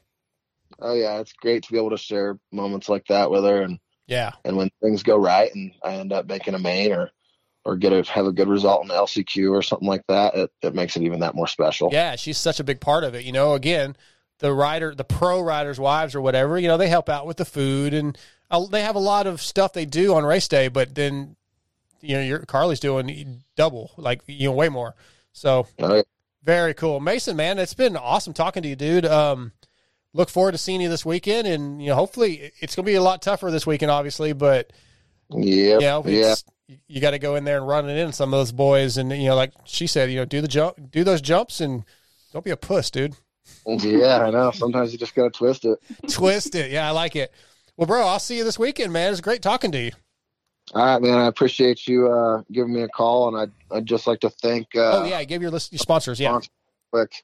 My buddy Dusty from Reeling Graphics for keeping me dialed in. Bike's looking good all season. Tom's Not Racing for my suspension and motor work. Man, he goes above and beyond for me and a lot of the other privateers. And Riding on the Edge company, they hooked me up with a bicycle for the season. So I've been doing a lot of mountain biking. Traction MX, Shoei, No Toil, Legacy Racewear, Randy from the Rolling O Story dialed me in with some Oakley goggles this season.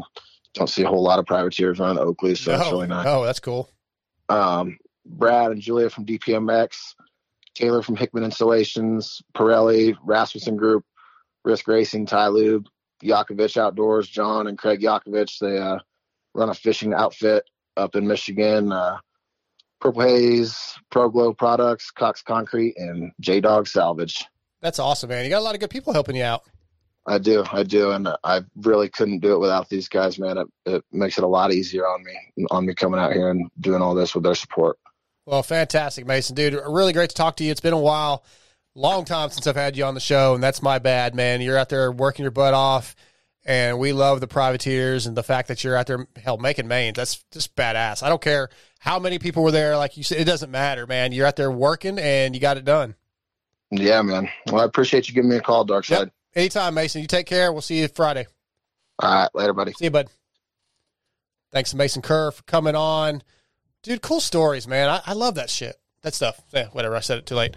I like that, man. Again, I'm a romantic. That's kind of why I like doing the better half and stuff. And I love that they're sharing that together. Like, yeah, that's a big deal to me. I mean, like, I don't know. It'd make it that much more special. I meant to ask her if, was she into moto before all this? Oh, or yeah. What happened? I didn't even think about it. I mean, I thought about it, but then when we got to talking, and I thought maybe it was going to be running long, and so. No, it's fantastic. Well, let's take our last commercial break. We'll come back with the Blood Lubricants cross-rutted segment. Heck yeah. And we're waiting on Daniel Blair. He should be ready in about 30 minutes. So, if we have some listener questions, if you guys want to send us any random ones on YouTube, we'll try to answer some of those after the cross-rutted segment.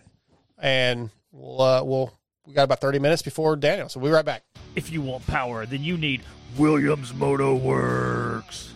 Wait, what was that?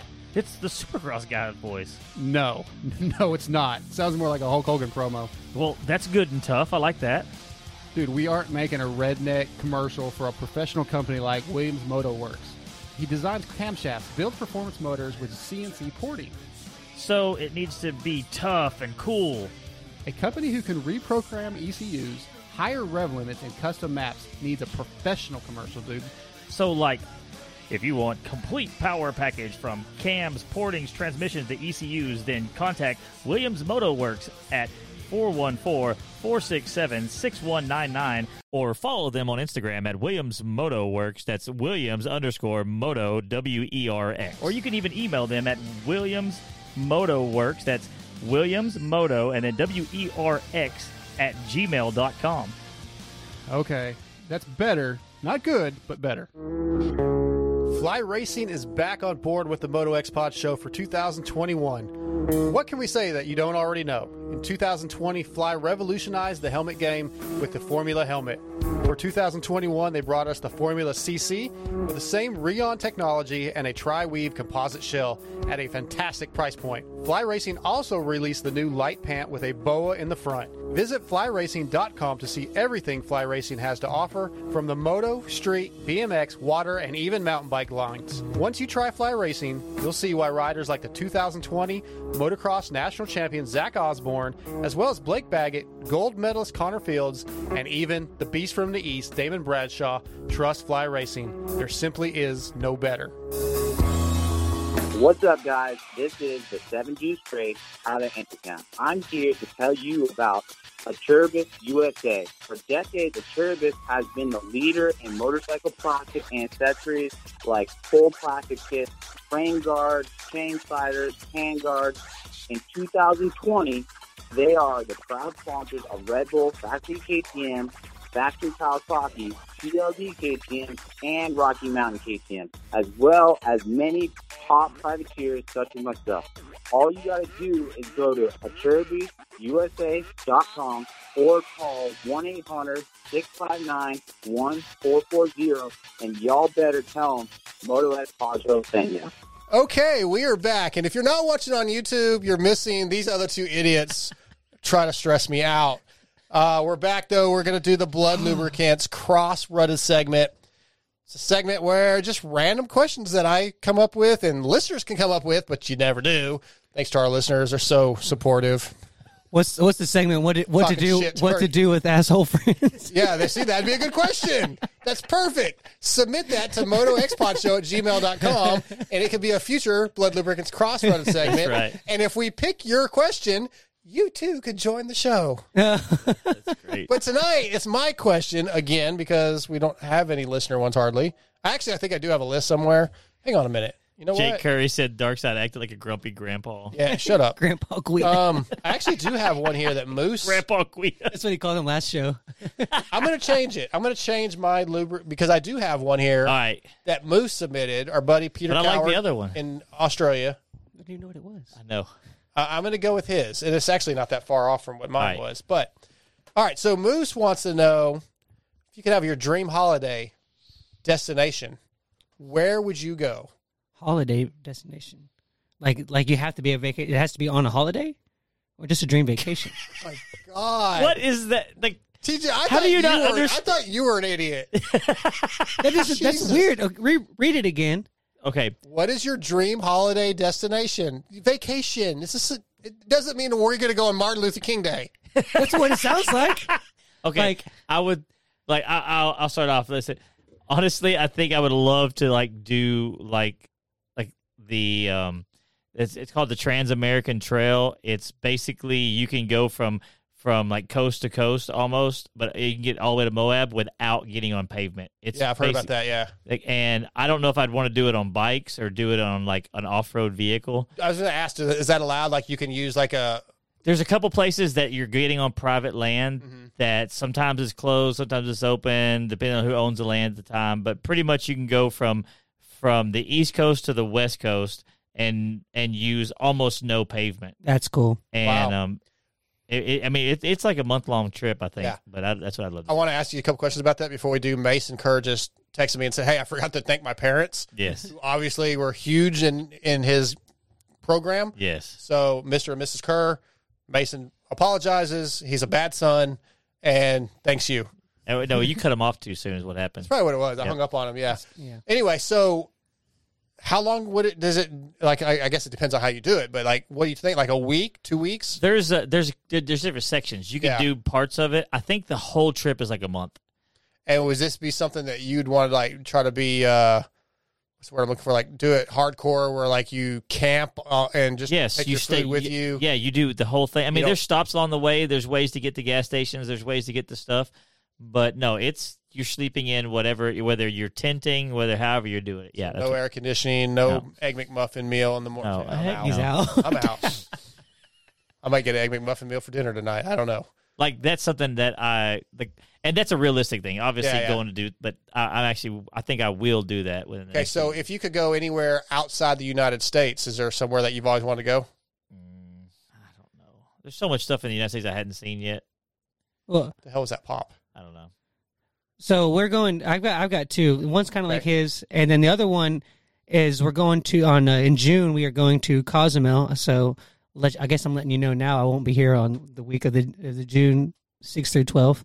But we got a all inclusive resort, swim up bar on the beach. That's pretty cool. That's cool. It's I can get Has from he been here a year yet? Almost. No. But you don't have any vacation days. I will. I started in June. So cut your pay. That's fine. Cut my pay to what, negative? Dude, That's like the worst vacation ever. Why? How? Because I can literally, well, because y'all, I forget. Dude, y'all, that's like I'd go to the most Cozumel in a yuppie second. vacation I've ever heard of in my life. I'd go to Cozumel in a second. You're just sit around and drink, and there's nothing I else don't to even do. drink. I would go swim in the beautiful water. And then one day you've done everything you can do. Then the next day I'll I swim can again. get. We'll see. I can get out of my room I bet and then there's- hop right into a lazy river and float to a bar. I don't care about the bar side, but the I floating know. and- I know and, y'all like, have y'all's thing. going. No, I'm on your side this time, Scotty. Thanks, man. Well, I'm trying to. I'm sure there's like bicycle, idiots. like there's Yeah, things to go. I'm do gonna go play hikes. golf. Yeah, Go I'll hang do out that. with all. Well, you are grandpa now, so you're taking grandpa vacations. But my other one, I've I always. want to see my chick in her bikini, not out in the mountains in a freaking jacket. Yeah, I'd It's- much rather see my chick it half sounds- naked on the it beach. sounds well, and plus for me, it's like I don't have you're like I'm hungry, and you just walk up and eat. It's food, all free drinks. This guy's eating spam or Like, you think that canned weenies. yes, he would go to an all inclusive resort where everything's free and still like sneak off to No, Wendy's. because he wouldn't pay for the all-inclusive resort. That'd cost too He'd much. be like, "Can I stay here? Would y'all deduct it from my cost if I stay here and don't get the Yeah. free food?" But and then, well, my other one would be is I've always bucket list would like be like a whole summer where I went and just rode like all the famous tracks in That'd be cool. and like in the whole continent. You know, like go ride some dunes, go ride some like some up north in the mountains, go ride like Glen Helen, Washougal. Have you traveled to ride any of these Millville. tracks or any of these No, places? I've never. I think the furthest I've traveled to rides like maybe 7 I hours. definitely say make Millville a must. Yeah, like something like Millville, and they try to go. Millville's so I know you great. can't really ride Unadilla or Southwick, but maybe like something up there. Just ride all like there's Florida tracks. I know there's that one in Alabama that's really cool. Just make a summer of just making like have a rent an RV or even have your own RV and just go and just doing that. That would be one of my dreams. So if anybody on YouTube wants to chime in, let's see what we got here. We'll listen, but I have too many. Like I don't know that I could pick one. Like I really want to go to New York City. Yeah, love to do that. It's okay. I think it'd be cool. I want to see New Zealand. I want to see Australia. Yeah. See our boys Nick and Trent. That'd be cool. And Moose, and then over in New Zealand see Tony Cutler. That'd be cool to hang out with him. Go do some riding. He does all his flat tracking, but just to see the country. But also, like I want to go to like somewhere in England, you know, or like I want to go to Paris. I'd like to see that shit. I think Italy. I'd love to see Italy. I've always wanted to do a European tour. Yeah, I think I would love to do all. There's too many. Like I don't even know how I'd pick one. Yeah. But jeez, I think New Zealand looks beautiful. Yeah, that'd be cool. I've always just something different. And I want to see a damn kangaroo in Australia now. You want to box it? Which we brought that up last week, Yeah. right? We brought Moose actually sent me a picture. He was like on his bike ride or a run, and he's like he like literally took a picture It's of one like us crossing seeing in deer. front of him. Yeah, yeah. It just seems weird. I've though, seen to videos us. with like the kangaroos just straight up boxing. Oh yeah, that's so cool. I started watching some of those. I don't want, it's funny, man. It happens a lot. Yeah, they hit people and. Did you go down that YouTube? Like, No, I didn't go too far down the rabbit hole. The rabbit hole. Checked out a few of them, but Oh, so okay, so like you really like how is that a yuppie vacation? I don't even know if he knows what's the definition of a yuppie because I think He thinks it's me. To me, a yuppie I think of a yuppie I mean, as I'm like pretty haggard, somebody on dude. I'm Wall not- Street, like a business person. So I'm thinking they're gonna go Like check an out upper, like somebody who like whether they are or not, they kind of act like they're upper class and they're. And like it's, I don't know if that's the definition of a yuppie. I went to dinner last night with a pair of Volcom shorts that I've had since I was 18, a Led Zeppelin shirt, and a Nike hat. How in the hell does that make me a yuppie? Yeah, you're definitely not a yuppie. I mean, you're a goober, but I'll take that. I am a goober. I think the I reason take why pride in I would being a use goober. that word because it's like an '80s word. Okay, but I don't think mean? it means what Wasn't you're even born in saying the it 80s. means. It's somebody it's a young person who lives. Hey, so Muscle lives Mark like sent me they're- a picture. Were you with him today? I did. We ate lunch today. What T-shirt did you have on? Oh, I had on a Star Wars shirt. He wants to call me Yuppie, and he has this little Bluetooth thing on. His Bluetooth thing is so dorky. And he's got 18 cars, He's but such a I'm the dork. Yuppie. He always talks about like Have you seen any of my cars? he always says like, you only like certain things because the masses like it. You're sheep. And here he is. Mark sends me a picture of him wearing a Han Solo t-shirt. I didn't even know I had it on. Like it was a free shirt that somebody gave me. Whatever, dude. You're the weird. You are the weirdest human being I know. His whole persona is cross-redded. Like I feel like I feel Like, you're just almost cross-threaded, bro. intentional, like some of the stuff you do. I just had if it was intentional, I'd have wore it here because I'd be like, look, I got a Star Wars shirt on because we're buddies. He's like he's such a hipster that he's not a hipster. Right. Okay. Yeah. Something, I don't know. What's a hipster? They're always Don't they wear glasses? Like they're the against glasses? anything that's like mainstream. Anything that's cool. Yeah, They anything that's good or they cool. eat Wendy's for I don't even know if that's the definition I'm going to of a Wendy's hipster, when I but leave don't here. care. I'm going to Wendy's. There's one on the way home. And I know we've talked about this before, but it cracks me up that he doesn't even go to Wendy's and get the good like Baconator. He gets like the little or the spicy he gets, chicken sandwich. he gets like 99 cents. Do we have any listeners on YouTube that want to talk about their dream here, let's getaways see. for Moose? Yes, no, we're recording. I'm sorry, one more time. Does anybody on YouTube have any thoughts on a dream destination? Because we have about 15 minutes to waste till Daniel is hopefully available. Nope. No. I don't see anything. Well, that's awesome. Okay. They're Here, talking we had about someone said, random I'm working stuff. on a project that's about ways to help the sport of motocross grow. I'm looking for people to brainstorm with about the subject. I'll do it. They should. My brain needs to what are be you talking involved. about? I'm just reading off. I'm doing what he's supposed to be doing. On YouTube? Yes. Oh, shit. Okay, so read it again. I thought you got like some spam mail. No. Here. Like you know, like these people. Tars Thomas said, I'm working on a project that's about ways to help the sport of motocross grow. I'm looking for people to brainstorm with about the subject. Okay. Cool. So I guess one of us needs to reach out to him. Like TJ, you're. I have great brain. Okay, Scotty. No, I can't even pick between you two. Well, okay. You're both idiots. Hey, so we kind of talked about it earlier with Kerr. I think I was going to bring it up with him, but we didn't have time. But I think that a ways to help get with the riders would be like make a LCQ purse. Cool, the guys. The Moto X Pod Show. I love the Moto X Pod Show. Go ahead. Sorry. You wanted me to talk, and then yeah, I know. Okay, we're the a-holes. There should be a LCQ idiots. purse.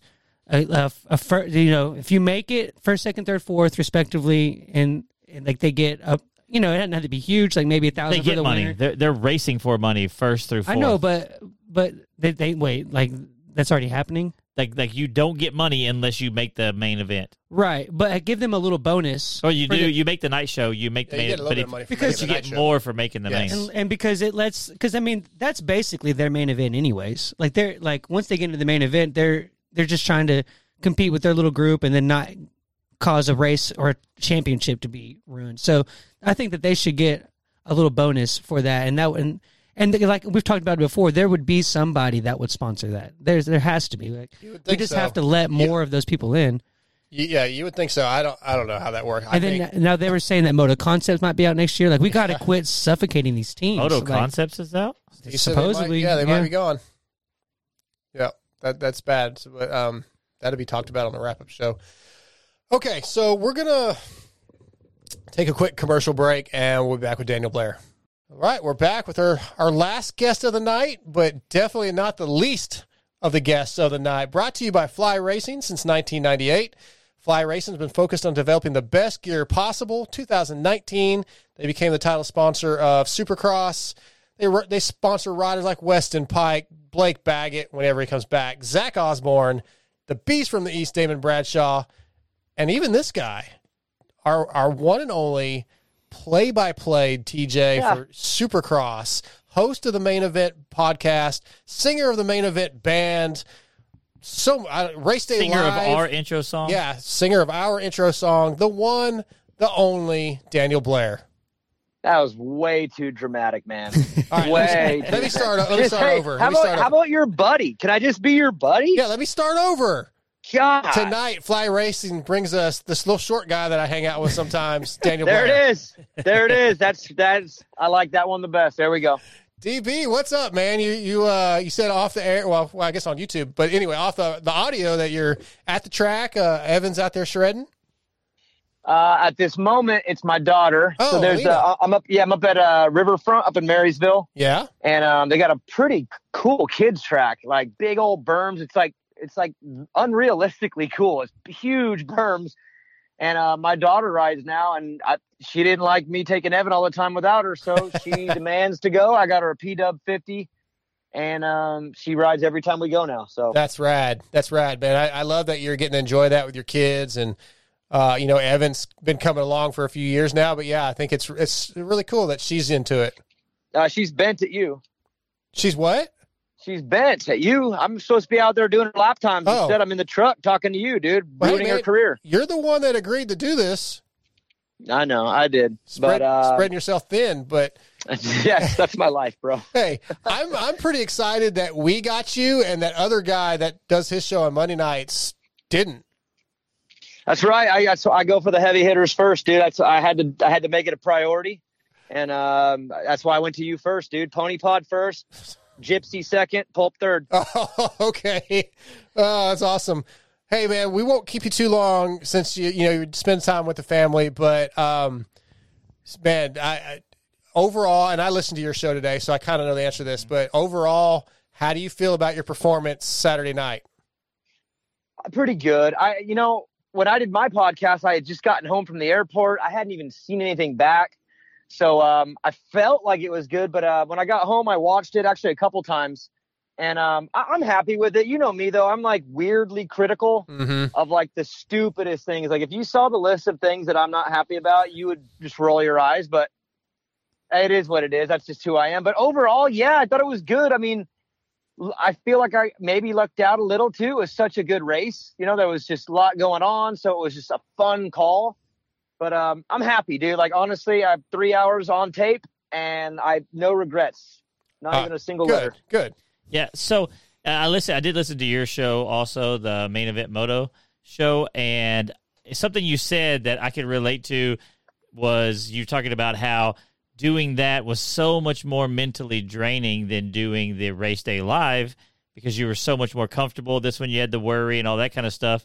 I know I've done race announcing, and then I've gone to big race big Always races. Got to make it about you. I do, and that was cool to hear that I'm not the only one that freaks out about that kind of stuff. But here's my question, really serious: was this the first time that you and Ricky both got to be on TV without standing on a box? Oh, Jesus. What's funny is I haven't been on a box in a long time. So when I was with Jim 2 years ago, yeah, I remember that. We were standing behind the stage, and I had to stand on a box, and it sucked because people would come up behind me and take photos because it was in the pits, and then they would send them to me, and it's like, what? Like, what am I supposed to be surprised by this? I've been living in this body my whole life. Like, I know.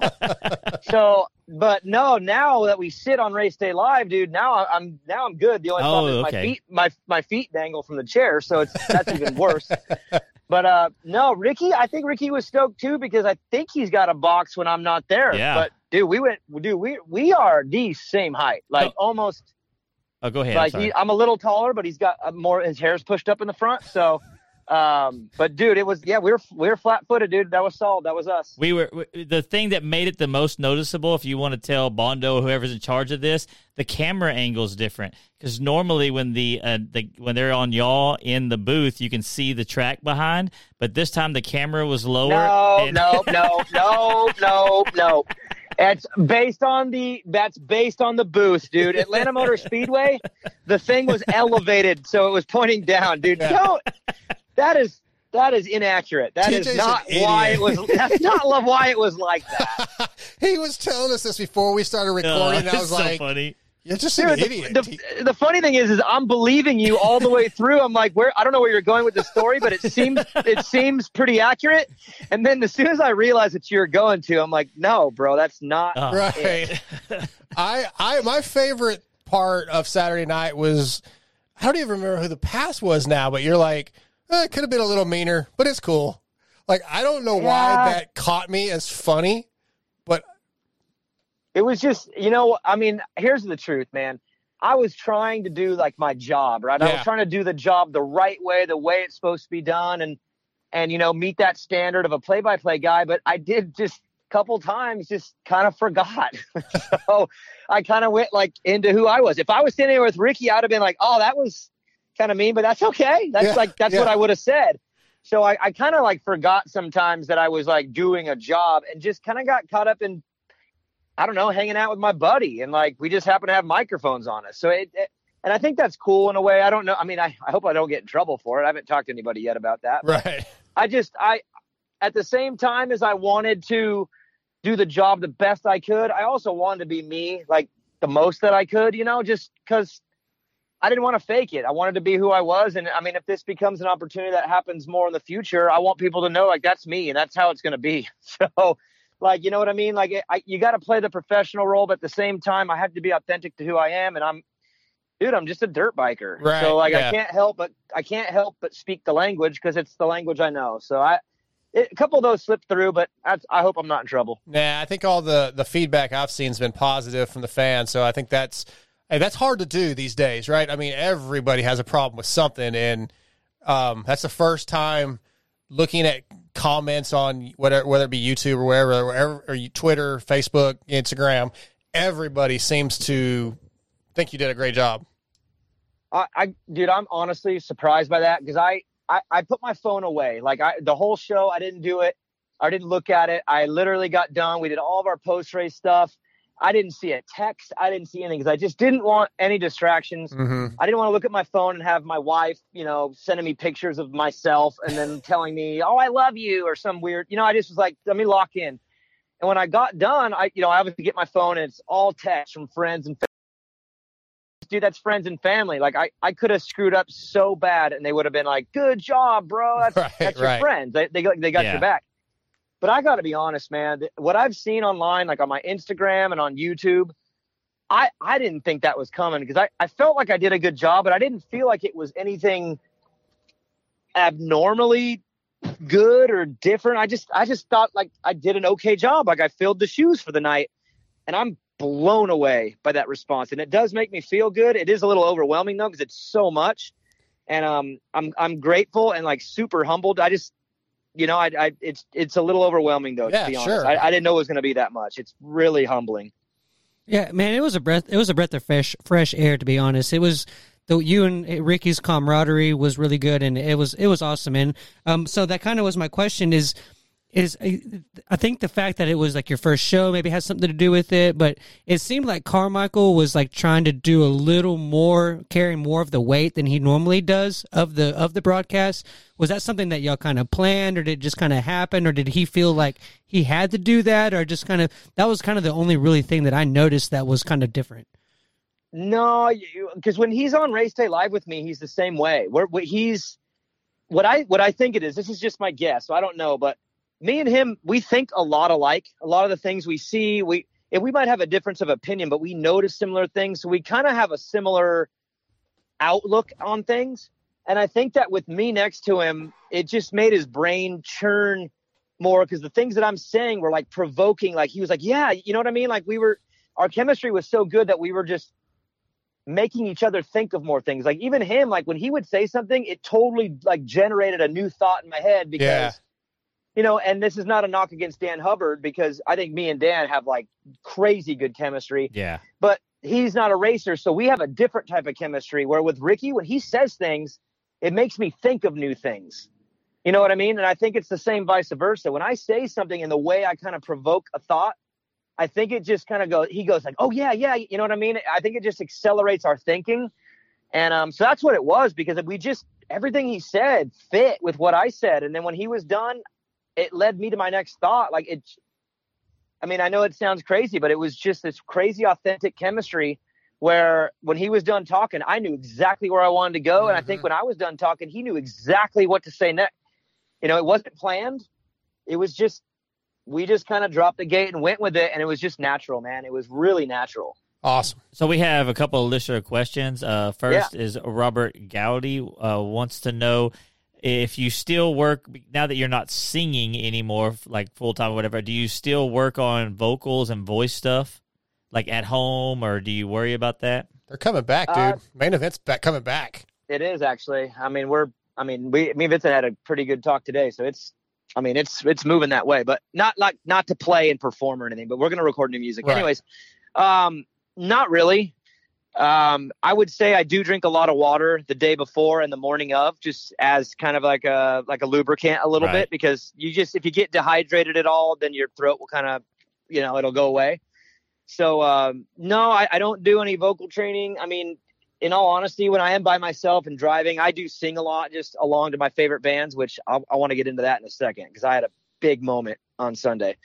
But no, my voice is in shape. I mean, dude, I talk all day, every day at work. I talk on the weekends. I sing a lot. So I don't really have any issues with that. That's never been an issue. But I do drink a lot of water. Consciously, I do drink a lot of water. And so Garrett Rockley asked a question about, I know you have talked about moving to other sports or whatever, in the future is what your dream is. But if this gig where you're full-time in the booth, would you still consider jumping to like NFL or something along those lines? I know this sounds crazy, but I've kind of given up on predicting my future, if that makes sense. I just don't know. I don't know where this is going. I don't know what the next step is. I don't know what the third step is. Here's what I do know. I know I got one more this weekend back in my regular role. I'm back on race. Well, kind of. Me and Dan Hubbard are switching seats this weekend. He's going to be the host from now on. I'll be the analyst this weekend. Oh, cool. But I'm going back to Race Day Live. I'm back on the floor. I'm back in the press conference, Blair's Breakdown, all that's back. And then I'm just going to focus. Day. Yeah, it's back to normal. Yeah. So, yeah. But then after that, dude, I'm just focused on my business at home and my family, and I'm just going to focus on that. All right. Then we'll see what happens in the fall, and then we'll go from there. But I've kind of given up on steering the course of my career. I do my best, try my hardest, and whatever comes about, and whatever doesn't. I've given up on trying to control my destiny, I guess. It's probably smart. I don't know.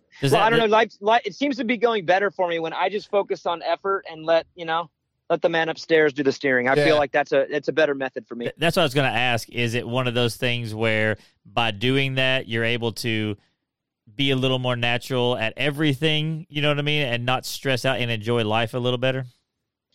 I think so. That's probably the way I was able to get through this year and all the things I've had to do, because it's been pretty wild. But no, I guess what I've learned is the business of commentating and broadcasting is not like racing. You can't it's not who shows up on the gate and wins the race gets to steer the course of their career. There's a lot more at play, and it's usually out of your hands. So I've decided that I'm just going to do my very best and let the path sort itself out on its own, because you can't control your own destiny in this, really. You can try, and all it does is make you upset. It's just, you just got to do your best and then hope that you get an opportunity, and when you do your best and see if that leads to another one. You're going to wind up doing motivational speaking here pretty soon. Probably good at that too.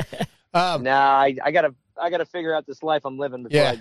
Well, speaking of getting a chance to do this, I know this is something that you hope to have this opportunity for a long time now. When did you know that maybe this was actually going to happen? And what was the process, if you can talk about it, of whether it be talking to NBC, talking to Bondo, whatever you have to do to say, hey, I want my foot in the door for this, or I want the opportunity. How did that all come about? And when did you know it was going to be actually happen? Well, I got to answer that in one side of my mouth, super honestly, and then the other side, I probably have to protect a couple of things. Okay. So unfortunately, I can't be all the way open, but there was an issue with the schedule. Straight up, Todd had to go to Bermuda. He had an issue where he double booked, but he was able to possibly do that other thing remote so he could be here. And due to COVID and a couple complications with his commentating partner on that deal in Bermuda, he ended up having to go. It was as simple as that. And they needed someone to fill in. Lee Diffie couldn't do it. He was at IndyCar. Mm-hmm. And they wanted to see if I could do it. So they gave me a shot as a little tryout and audition with Ricky to see if I could pull off at least the audition part.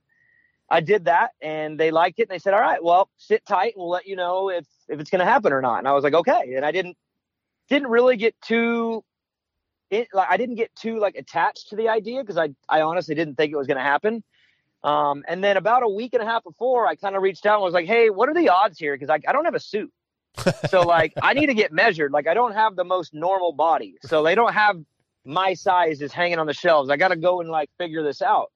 And they said, well, just get your measurements and then we'll let you know as soon as we can. And then in Atlanta, while we were there, they called me and said, hey, just want to let you know it's happening. Wow. So I told my mom. My mom rushed to the wherever she got the suit and got me a bunch of them to try. When I got home from Atlanta, I tried on the one that was closest. Made the pants a little shorter. Unfortunately, they were a little long, and I was good to go. And then just prepped the week like normal, like literally, and just walked in and did it. It was weird because it was so halfway expected because I kind of knew it was possible, but I also didn't really think it was going to happen, you know. So emotionally, I wasn't tied to it. And then when I got the word that it was happening, it was like it was a week. It was 1 week, and all of a sudden it happened. It's over and it's done. It was the craziest week ever, to be honest. Because I mean, a week before the race, it wasn't for sure. It wasn't confirmed. Well, you said on Race Day Live that it may have been like the cheapest suit ever on TV, but you never gave it. He said on Main Event. No, Main sure. Event. I'm sorry, you said that. So, but you never said how cheap. Yeah, I'll keep that to myself. Come on, man. I'm one of the cheapest people ever. I will applaud you if you could save money on something. All right. Well, hold on a second. What? We honestly had no idea that you were in here. We thought you were... I'm on the phone. I'm talking to Darkside, bro. Tell Evan I said, what's up? Oh, he's gone now. He slammed the door on me. How cheap? My shoes, socks, pants, shirt, and jacket, the whole shebang, and the pocket square was like, I think, $160. That's amazing. That's right up TJ's alley. TJ may be cheaper than Weege, DB. Well, I didn't do it. It was my mom. My mom, she's thrifty. But it looked nice. Yeah, dude, you look good, well, man. My theory is no one's really looking at I even told my mom, no one's looking at the suit. They're looking at the whole thing. They're looking at, you know, both of us at the same time. Yeah. Maybe our faces more than anything because we're speaking out of those. Yeah. And so the suit is just a complimentary piece. And I said, it doesn't have to be expensive. And I'm only on camera like 3 times for like 10 seconds. So who cares? And everyone was like, man, you look good. You look good dressed up. And I'm like, shit, this thing wasn't that much, man. Right. So, that's awesome. Yeah, no, it was cheap. It was cheap. All right, couple more things before I let you go. Yeah. So you say you're back for the press conference this coming week. Yeah. Dude, yeah. This last one was rough. Yeah, I mean, I heard like Marvin's phone, something. I mean, I went through security while he was doing the interview. Yeah, it went that's kind of cool. I actually think that's kind of funny. Right. I haven't seen it though. Is it out? I don't think they've released it, and I'm thinking because they probably won't. Yeah, I've had a whole bunch of people reach out. Now I have seen the video of Jet's response to my question. Yep, I saw that. But I haven't even seen like me ask the question. It's only Jet's response. So I'm wondering if they're not, they just kind of canned it.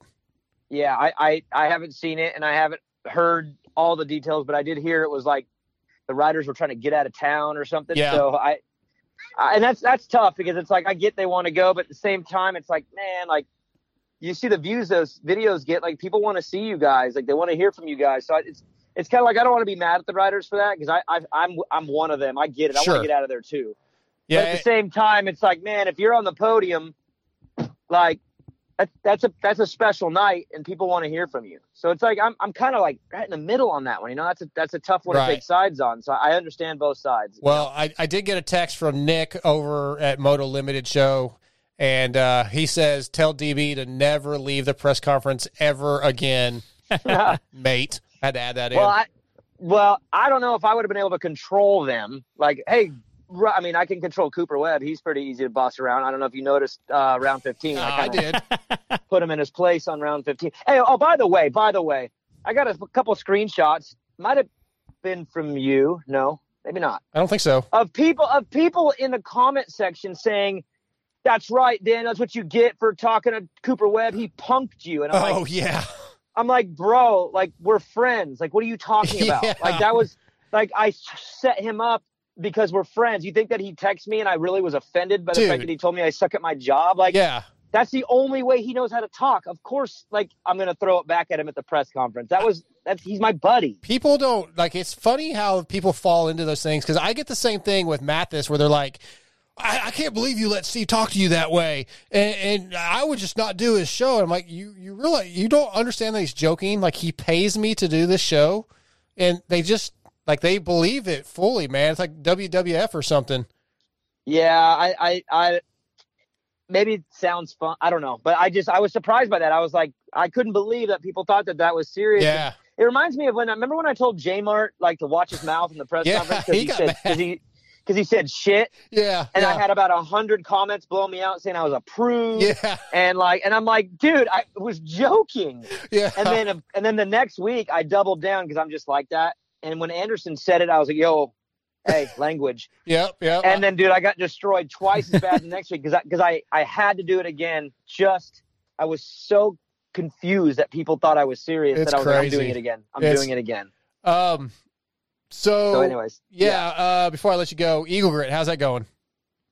Oh, good, dude. Crazy, good, wild. I mean, it's been a little adventure for 4 months, but I told Maggie today, like, we made it through the hardest part of this thing, and now we're good to kind of set it up the way we want to. I mean, it's been 4 months of survival. I mean, my sales are out of control, and she's had to do a lot. I've had to do a lot, and we made it.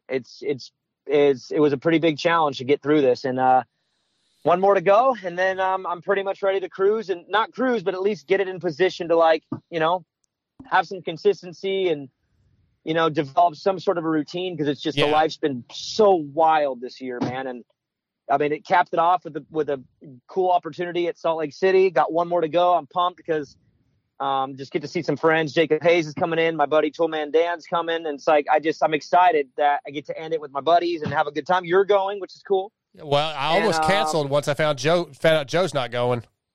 I know, that's so dumb, dude. I'm so pissed, man. He's got jury duty, and I told him exactly how to get out of it. Yeah, well, and TJ has some ideas too, but we're not going to say that. Go listen to Main Event Moto if you want to hear those, because if you haven't already, So you got one more? I'm pumped though. Really pumped to get my life back, man. I bet. It's been fun, but like 1,000 miles an hour, and I'm ready to put it in cruise control and just work hard, but like consistent and enjoy my family, man. Absolutely. I miss my life so bad. So, well, we have a bunch of fans on here on the page actually saying that if you do get in the booth, you have to figure out how to help get Darkside on Race Day Live. Oh, that was actually a question earlier. Yeah, that was from Scotty, but we're not going to throw Scotty. Scotty was actually do you think that can happen? But I was trying to be an optimist over on here. Race Day Live. Scotty wanted to know if, like, legitimately, I could take your spot. I'm like, you're an idiot. This is what happens when I come in with a little bit of optimism, DB. This is what I get.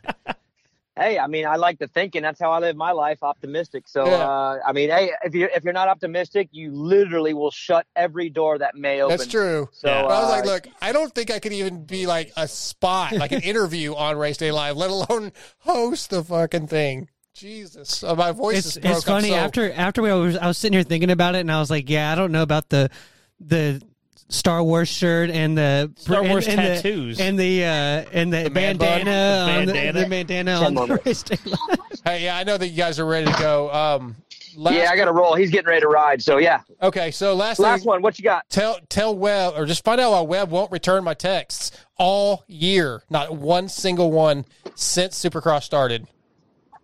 I can take a wild guess. You're being too nice. Tell him he's let's see here. Like, hey, asshole, return your text. Yeah, say hey, asshole. Marv whooped your ass this weekend, and dude, he will respond within 5 minutes. Oh yeah, but it probably won't be positive. I don't think I have the relationship with him you do. He's too nice of a guy. He's too nice of a guy. Do it. I dare you. I mean, he's not answering to your nice text, so try it. You got dared. I double dog dare you.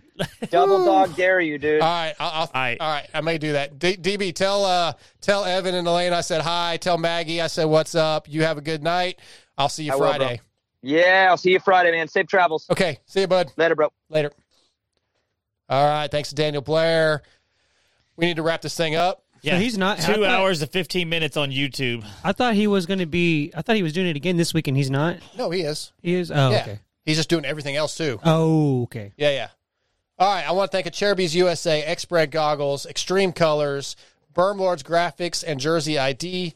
R Jerky, Williams Moto Works, Torque One Racing, Shock Socks, All Sport Dynamics, Blood Lubricants, Fly Racing, Power Band Racing. Thanks to all our sponsors. Thanks to the listeners. That's it. We're back next week. We do have a show next week. I have Zacho already lined up, so Zach's in. I got to work on the rest of the guests. Hey, next weekend is the episode 199. Yes, we should at least put a fill out. Oh, see if we can... next week's 190. Oh, no, this is 198. Yeah, so we should try to get Travis on. Oh, yeah.